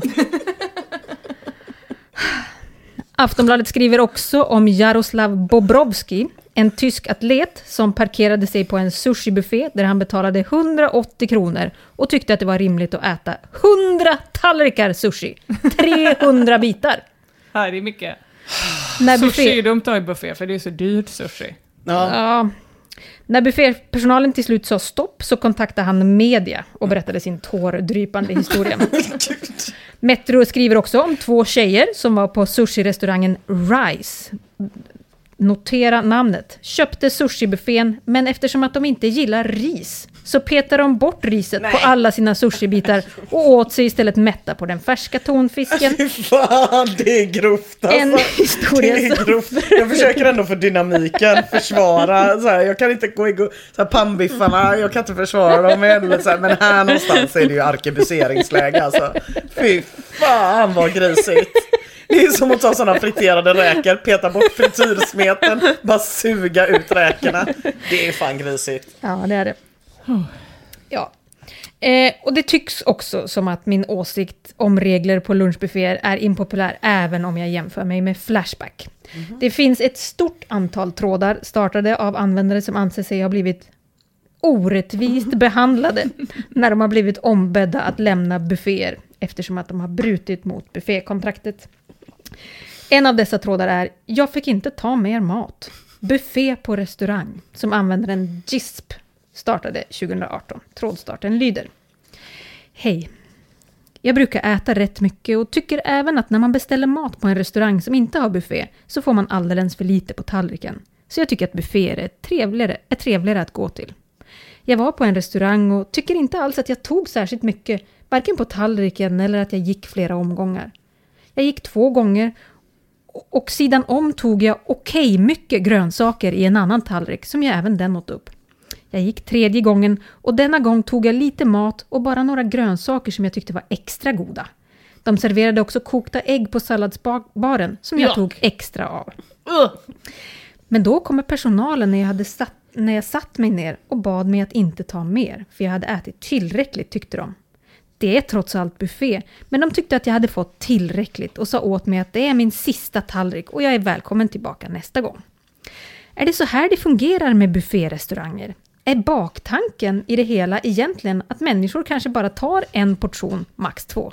Baktanke. Det var grovt. Men tar man mycket och i fler omgångar så är det något som inte är okej från personalens sida. Eller var det bara denna buffé?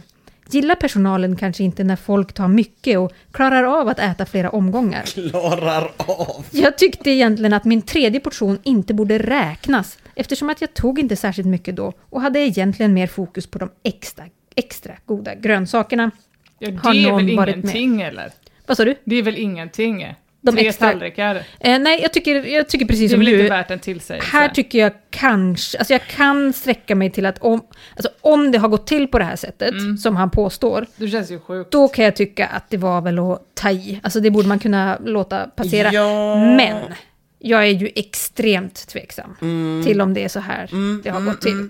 Ja, det är oklart. Ja. Men framförallt så hade det varit, om det hade varit så att man hade ätit 2 liksom rejäla portioner och sen tagit lite sallad och blivit tillsagd, då hade man ju bara gått hem, begått harakiri med sin slöaste matkniv för att aldrig mer behöva visa sig ute, för skammen hade varit så stor. Det är ju det. Det är ju det som så man hade det ändå varit, oavsett om man hade rätt eller fel, så hade det ändå känslan av att någon säger så här: nu har du nog ätit. Alltså, det är oerhört genant. Ja, det är väldigt, väldigt genant. Ja. Men med det sagt egen så... gastric bypass bara. Med slökniv. Det är lite, kanske inte riktigt, det här är nog värre, men det är typ som om någon skulle behöva säga till en att nu får du faktiskt gå hem. Ja.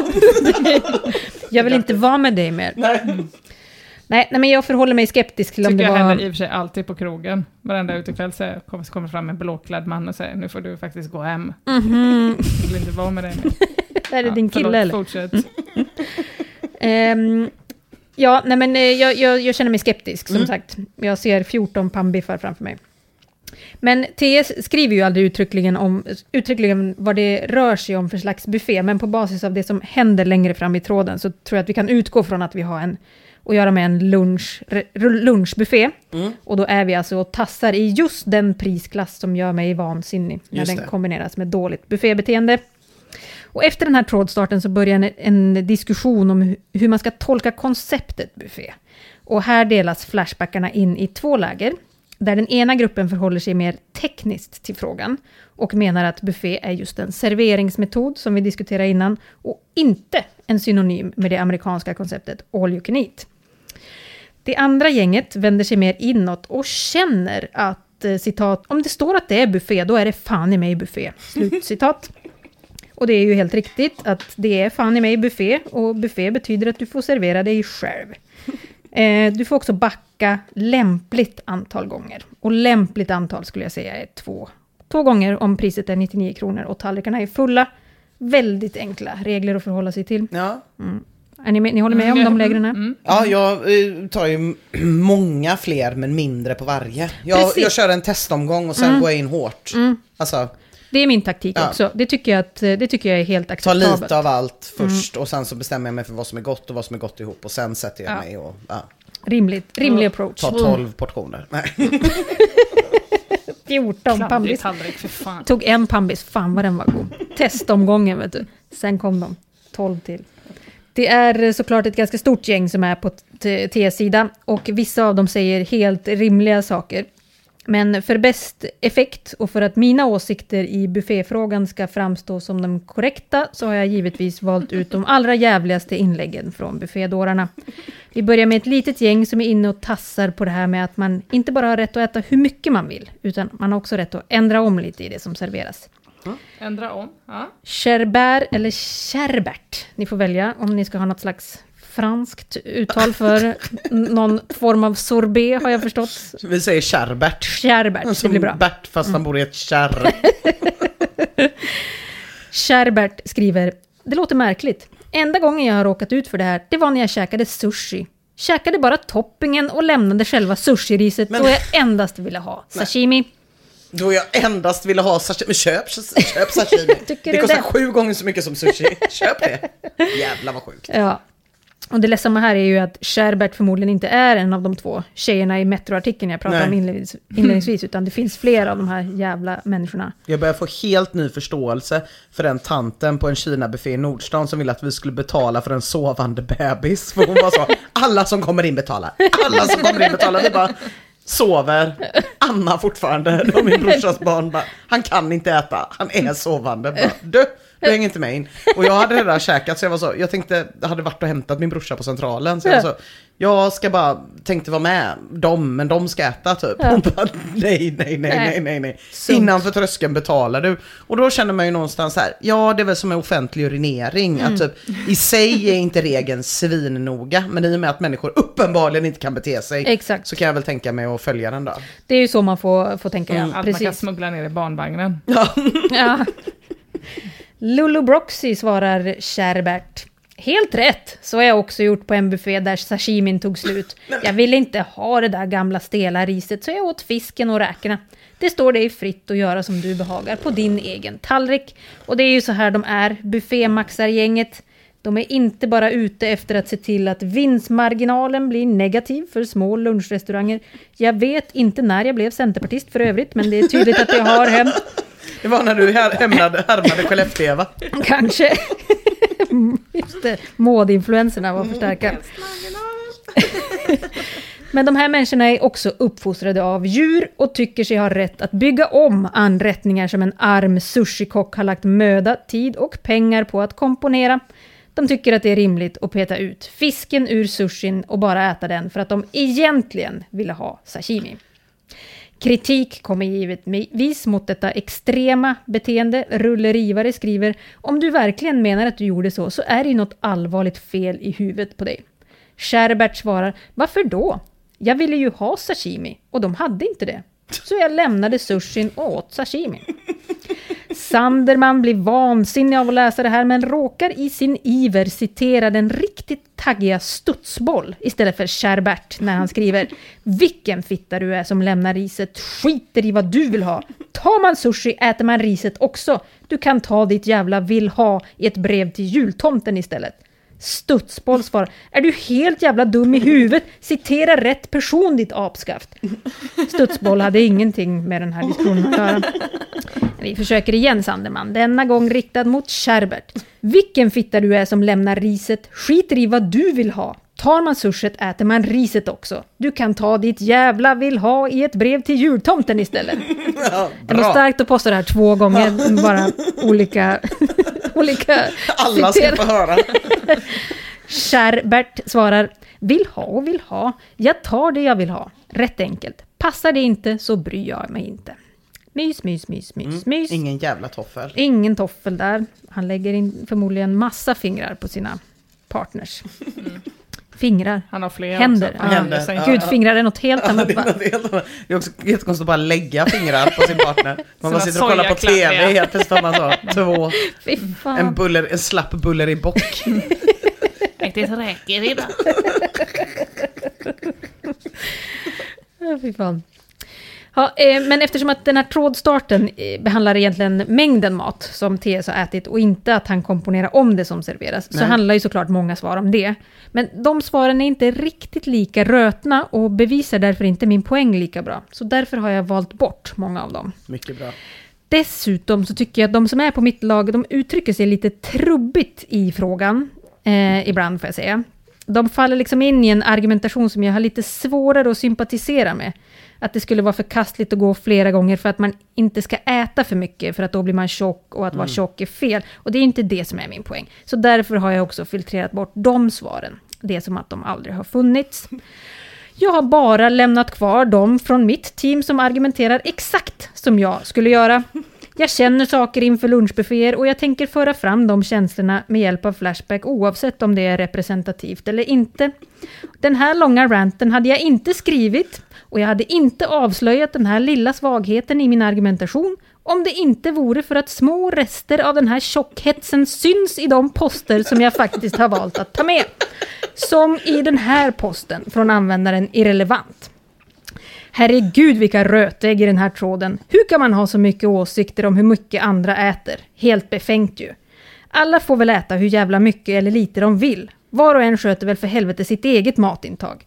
Buffé är detsamma som ät hur mycket du vill. Alla andra förklaringar kommer från jantelagskadade mongon med PMS i rövhålet.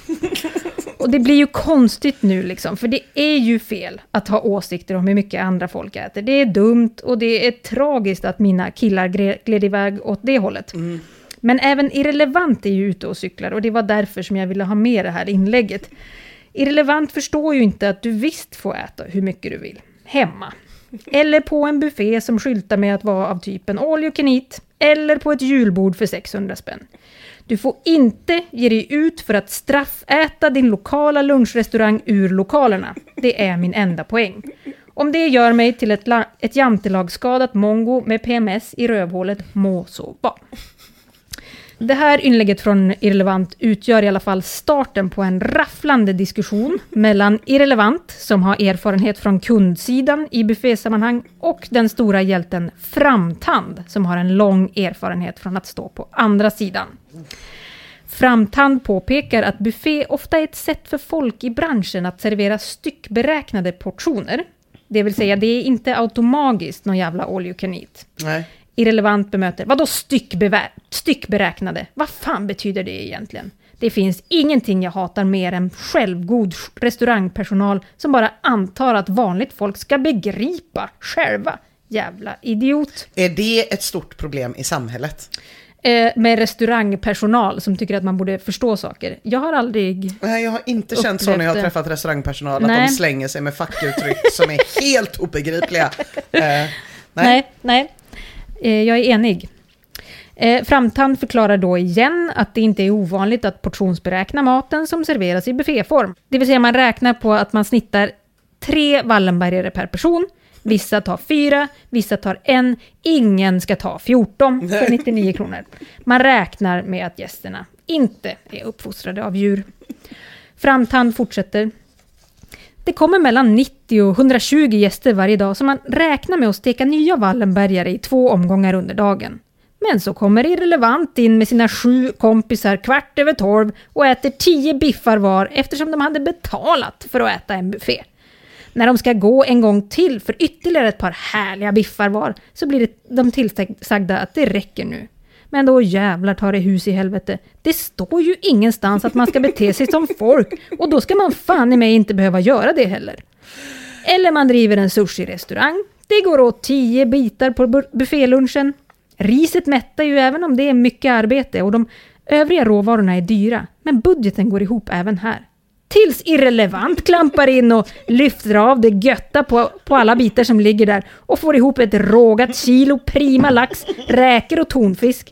Vid tillsägelse gråter han sedan ut på Facebook om vilka jävla idioter det finns i restaurangbranschen som har mage och säga till en gäst att förhålla sig till oskrivna regler. Du har inte sett att det finns andra liknande exempel. Märk väl att jag inte menar exakt samma nu, i andra branscher. Tar du med dig en tygkasse och plockar på dig 25 kilo bjudkola när du har köpt en hammare på Bauhaus? Stoppar du på dig en rulle plastpåsar när du har köpt ett äpple på Ica? Tar du och fyller din vattenflaska med systemets alkoholfria must när de har provsmak och du ändå ska handla till helgen? Ja. Sätter du dig och skiter på matsalsbordet hemma hos din granne som hälsat dig med "känn dig som hemma"? Där man skiter på Gud, jag vill också veta vad ni tycker om det här som en väldigt nära vän till oss alla har för vana att göra. Gå fram till Piccadilly-disken där det ligger, ni vet vad Piccadilly är, de här sallad som man köper, lösvikt. Köpa, det brukar kosta ett visst hektopris. Fylla en sån burk med räkor. PGA, lägre kilopris än om man köper räkor på burk. Fy fan vad och dumt. Utan att blinka, checka ut den på ICA FKs. Fy fan. Vem är det som gör det? Är det... Fy fan. Men undrar om de sen i kakbuffén går fram och slickar av alla chokladen i ballerinan. Det hade varit bra. Gröper Gröper ur den bara. På en persiljekvist så de tar 25 stycken pannbiffar, plockar av persiljekvisten och bara slänger pannbiffarna på golvet. Det kommer något liknande här faktiskt. Vad härligt. Lite längre fram. Irrelevant svara på det här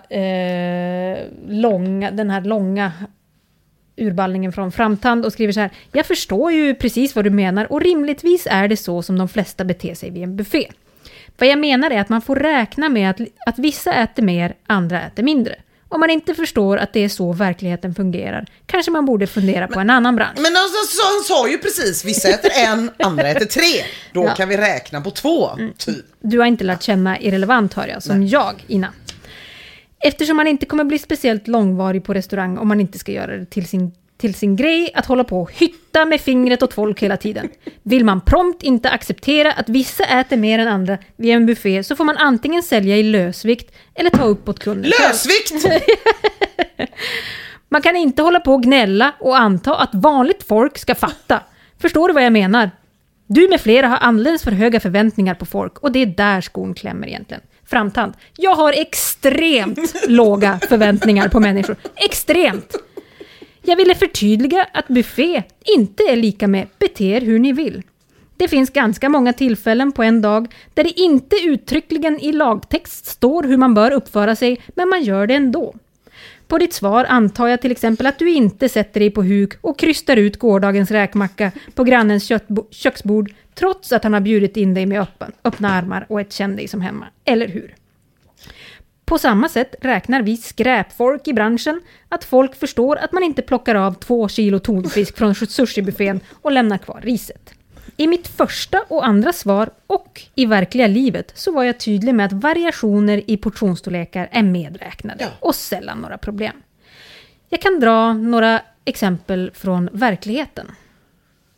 En stamgäst hängde på lås... Ja, det ska jag säga. Han har drivit en bufférestaurang, den här Framtand. Ja, men det tycker jag. Ja. Precis. Jag var med på. Ja, det är bra.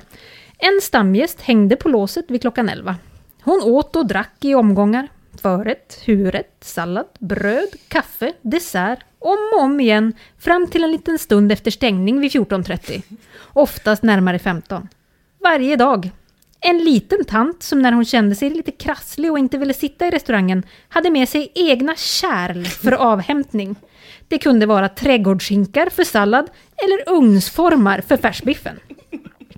En företagsledare tog sig friheten att skärma av en del av matsalen och hålla företagsluncher med information och föreläsningar. Kunde ta 2-3 timmar där min lunchmatsal användes som konferensrum. Man fick ju både förmiddagsfika, lunch och eftermiddagsfika plus rymliga lokaler för 75 spänn. Åh gud, det borde vara skit i lumpen. Alla måste jobba på restaurang. Någon gång i sitt liv så måste alla människor jobba på restaurang. Jag är den tesen om äldreboende, men jag är beredd att ändra mig. Ja, nej, jag har inte jobbat på äldreboende så jag bara skiter i det. Men du har säkert rätt med det med. Men jag menar, att gå på krogen med folk som inte har jobbat på krogen, det är ju helt sjukt. Nej. Jag har en kompis som typ tömde alltså bjudlocket på snusen, den övre lilla semlepuffen rätt på golvet. Nej, men... De ska ändå städa. Nej, men fy fan. Nej, men det är verkligen, det är helt sjukt. Jag och Mia har ju jobbat på Hagabion samtidigt. Där fanns det en tant som kallades för tredje delen. För det hon ville ha var typ en cappuccino. Men det hon gjorde var att hon beställde en espresso och, som då är gratis, ett glas med kokhett vatten. Och sen har hon med sig lite skummad mjölk. Blandat med egen. Otroligt faktiskt. Ja. Det finns väldigt många fler exempel. Och jag var knappast speciellt illa utsatt. Men poängen är att jag hade inga trivselregler uppsatta någonstans. Det förtydligades ingenstans att vi helst inte vill fylla en 5 liters hink med inlagd fetaost vid avhämtning. Vi räknade med att de allra flesta kunde bete sig rimligt och när vi ansåg att några få undantag gick över någon diffus, outtalad och odefinierad gräns så fick vi ta den konfrontationen då. De flesta i branschen räknar med att det är människor som kommer som gäster, inte neddrogade djur som tror att en 100 ger dem fria händer till att leva ut the purge. Och vissa vill ha en hög kvalitet på käket och tänker i Michelin-banor. Det går att som gäst försöka tänka 2 gånger och motstå frestelsen att haka av köttfatet från värmevagnen och plocka med sig det till bordet. Det här har tydligen också hänt i hans restaurang. Han kom utkörande och skulle fylla på. Då tar någon hela köttfatet. Uppfostrad av djur. Deed.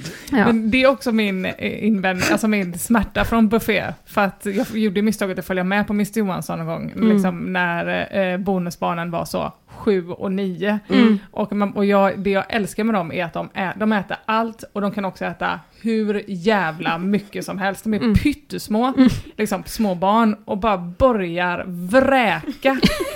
Och med pappa Petter som liksom hetsar på i ätartävling. Och det är liksom, ja men då går det också så. Först 1 fat med kycklingklubbor, 1 fat med sushi. Och det är så här, nej men det här är inte, det här är bara för att man kan äta så mycket. Nej. Ja, man måste inte bevisa liksom det då. Nej. Det fanns synd om Mr. Johansson. Jag har också varit där några gånger. Det är ju hemskt. Det var toppengott, gott. Det är sånt otroligt klasshat att jag inte har någon jävla aning om vad Mr. Johansson är. Det är sånt klassiskt lunchbuffé som har allt liksom. Okay. Känns som, det är nog många där som går över gränserna. Men de går inte, men liksom, det är också bara så här, det är inte med i prismarginalen. Det är som att barn betalar mindre. Ja. Så är det så här, de äter som 2 karar liksom, och då skäms jag. För då tycker jag man ska betala bra, Emma.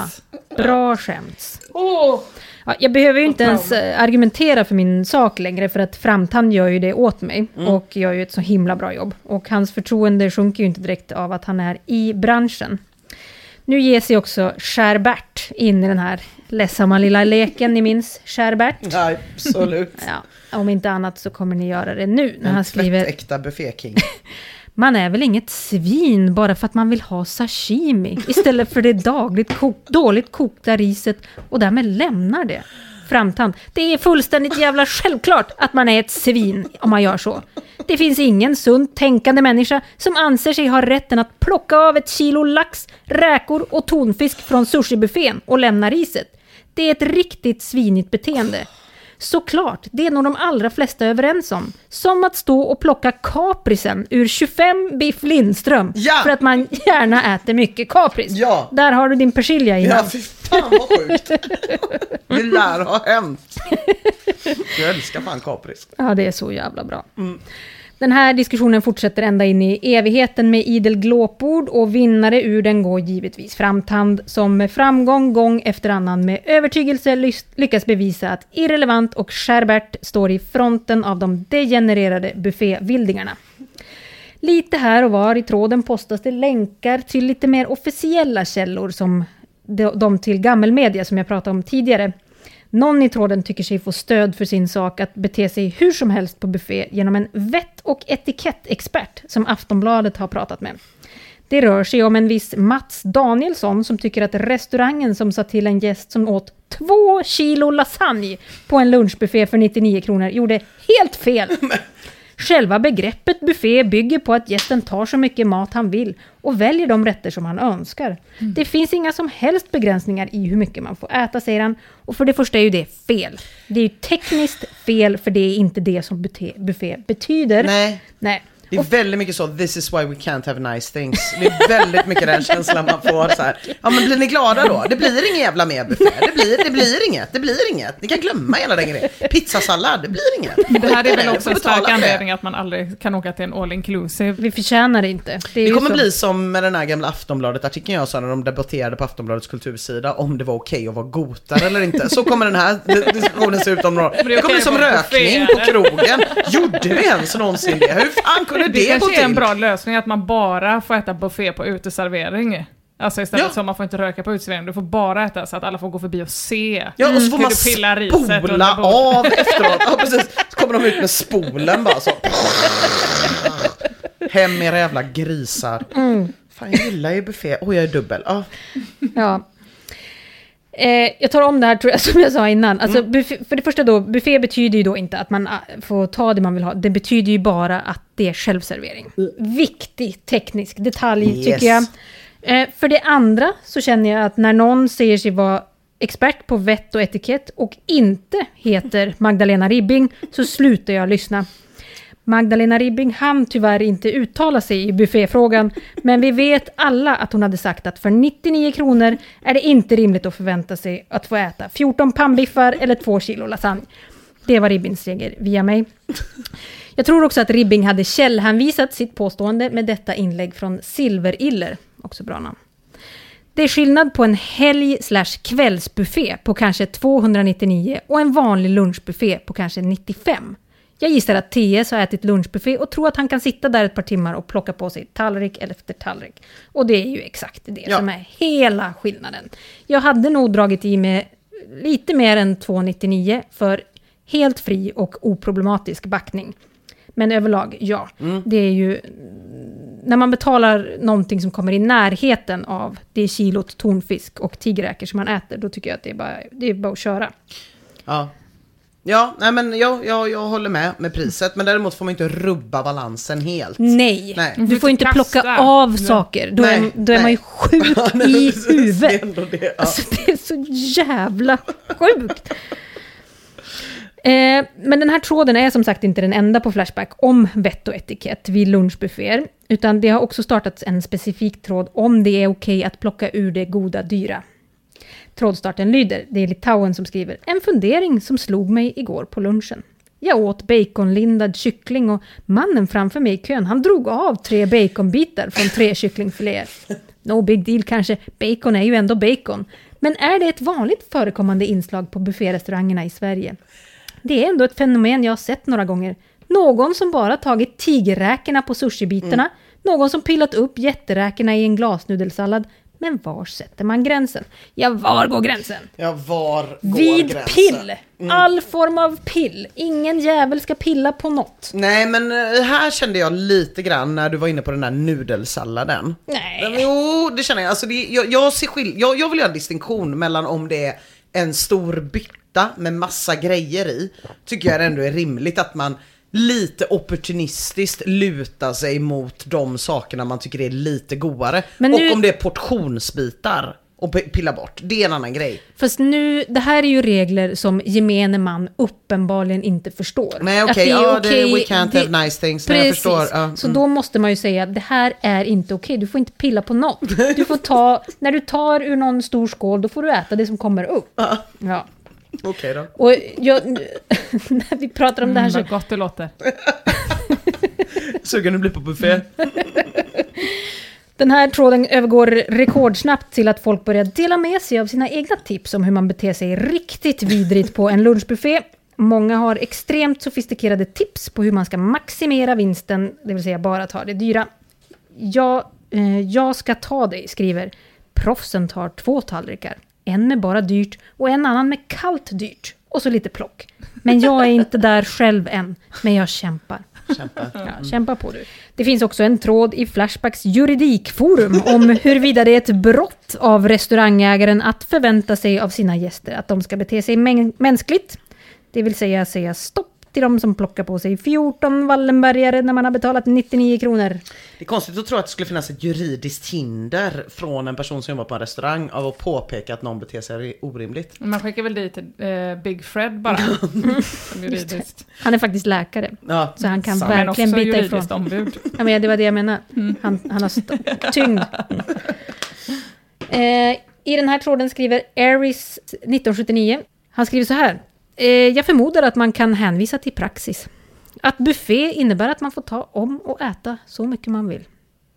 Patrovic skriver, ett problem är väl ändå att det inte finns någon praxis så vitt jag vet. Eller känner du till något rättsfall? Aris, inte rättspraxis. Snarare en de facto praxis av vad buffé vanligen innebär när en restaurang erbjuder buffé. Det är just därför de marknadsfört sig som buffé. Och jag tror att det här var bevis A för att dagsbäddsmankan har ett alternativkonto i Aries 1979. Och jag tror även att minst en jurist ute i stugorna dog nu. Det är bara att beklaga. Nu orkar jag inte prata mer om det här för att det finns inga fler välformulerade argument för min sak vad jag kan se. För övrigt så verkar det som att jag inte bara är den rimliga personen bland mina 37 följare på Instagram, alla användare på Flashback, utan jag verkar också vara den enda rimliga människan på hela internet. Ingenstans har jag trots idogt sökande efter stöd för min sak hittat en enda auktoritet att hänvisa till. Och det är så det är att vara sanningssägare. Det är ensamt. Det är du och Lamotte. Impopulärt. Men den var inte med han i Göteborg. Det blev ju ganska uppmärksammat när det var en som blev tillsagd att inte få äta mer för att de slängde för mycket. Jaha. Så de bara tog mat och slängde. Vi satte det i system och bara gå dit, äta en tugga från varje tallrik de tog och slänga. Och så körde då restaurangpersonalen ut den. Och alltså diskussionerna, man blir förvånad när man ser sina vänner på sociala medier på riktigt tycka att det är sjukt. Men det är någonting som händer i folk när med buffé. Ja. Det är som att det är liksom det är en kärnfråga. Ja, det är inte så här, nu ska vi ha det trevligt. Nej. Och det är nu därför ska buffé inte får finnas ju.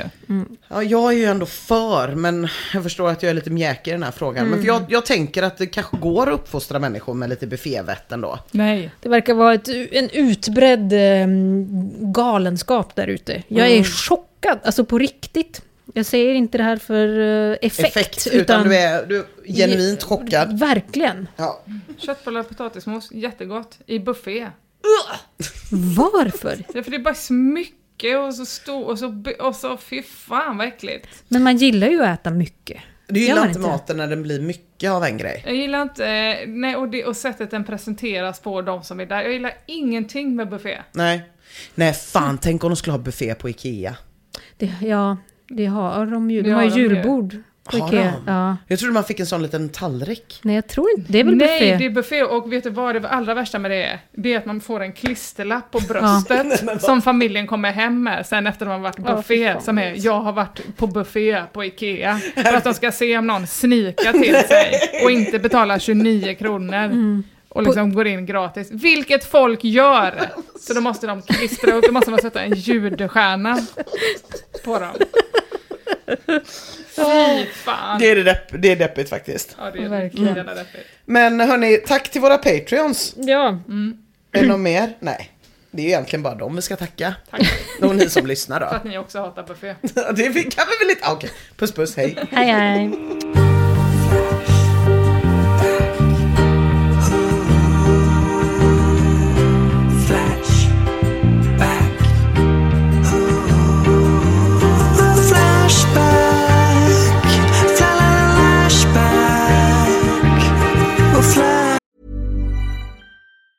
Hey, it's Danny Pellegrino from Everything Iconic. Ready to upgrade your style game without blowing your budget? Check out Quince. They've got all the good stuff, shirts and polos, activewear, and fine leather goods, all at 50 to 80% less than other high-end brands. And the best part? They're all about safe, ethical, and responsible manufacturing. Get that luxury vibe without the luxury price tag. Hit up quince.com/upgrade for free shipping and 365-day returns on your next order. That's quince.com/upgrade. Hi, I'm Daniel, founder of Pretty Litter. Did you know cats tend to hide symptoms of sickness and pain? I learned this the hard way after losing my cat, Gingy. So I created Pretty Litter, a health monitoring litter that helps detect early signs of illness by changing colors, saving you money and potentially your cat's life. Pretty Litter is veterinarian developed, and it's the easiest way to keep tabs on your fur baby's health right at home. Go to prettylitter.com and use code ACAST for 20% off your first order and a free cat toy. Terms and conditions apply. See site for details. Even when we're on a budget, we still deserve nice things. Quince is a place to scoop up stunning high-end goods for 50 to 80% less than similar brands. They have buttery soft cashmere sweaters starting at $50, luxurious Italian leather bags, and so much more. Plus, Quince only works with factories that use safe, ethical, and responsible manufacturing. Get the high-end goods you'll love without the high price tag with Quince. Go to quince.com/style for free shipping and 365-day returns. Flashback forever.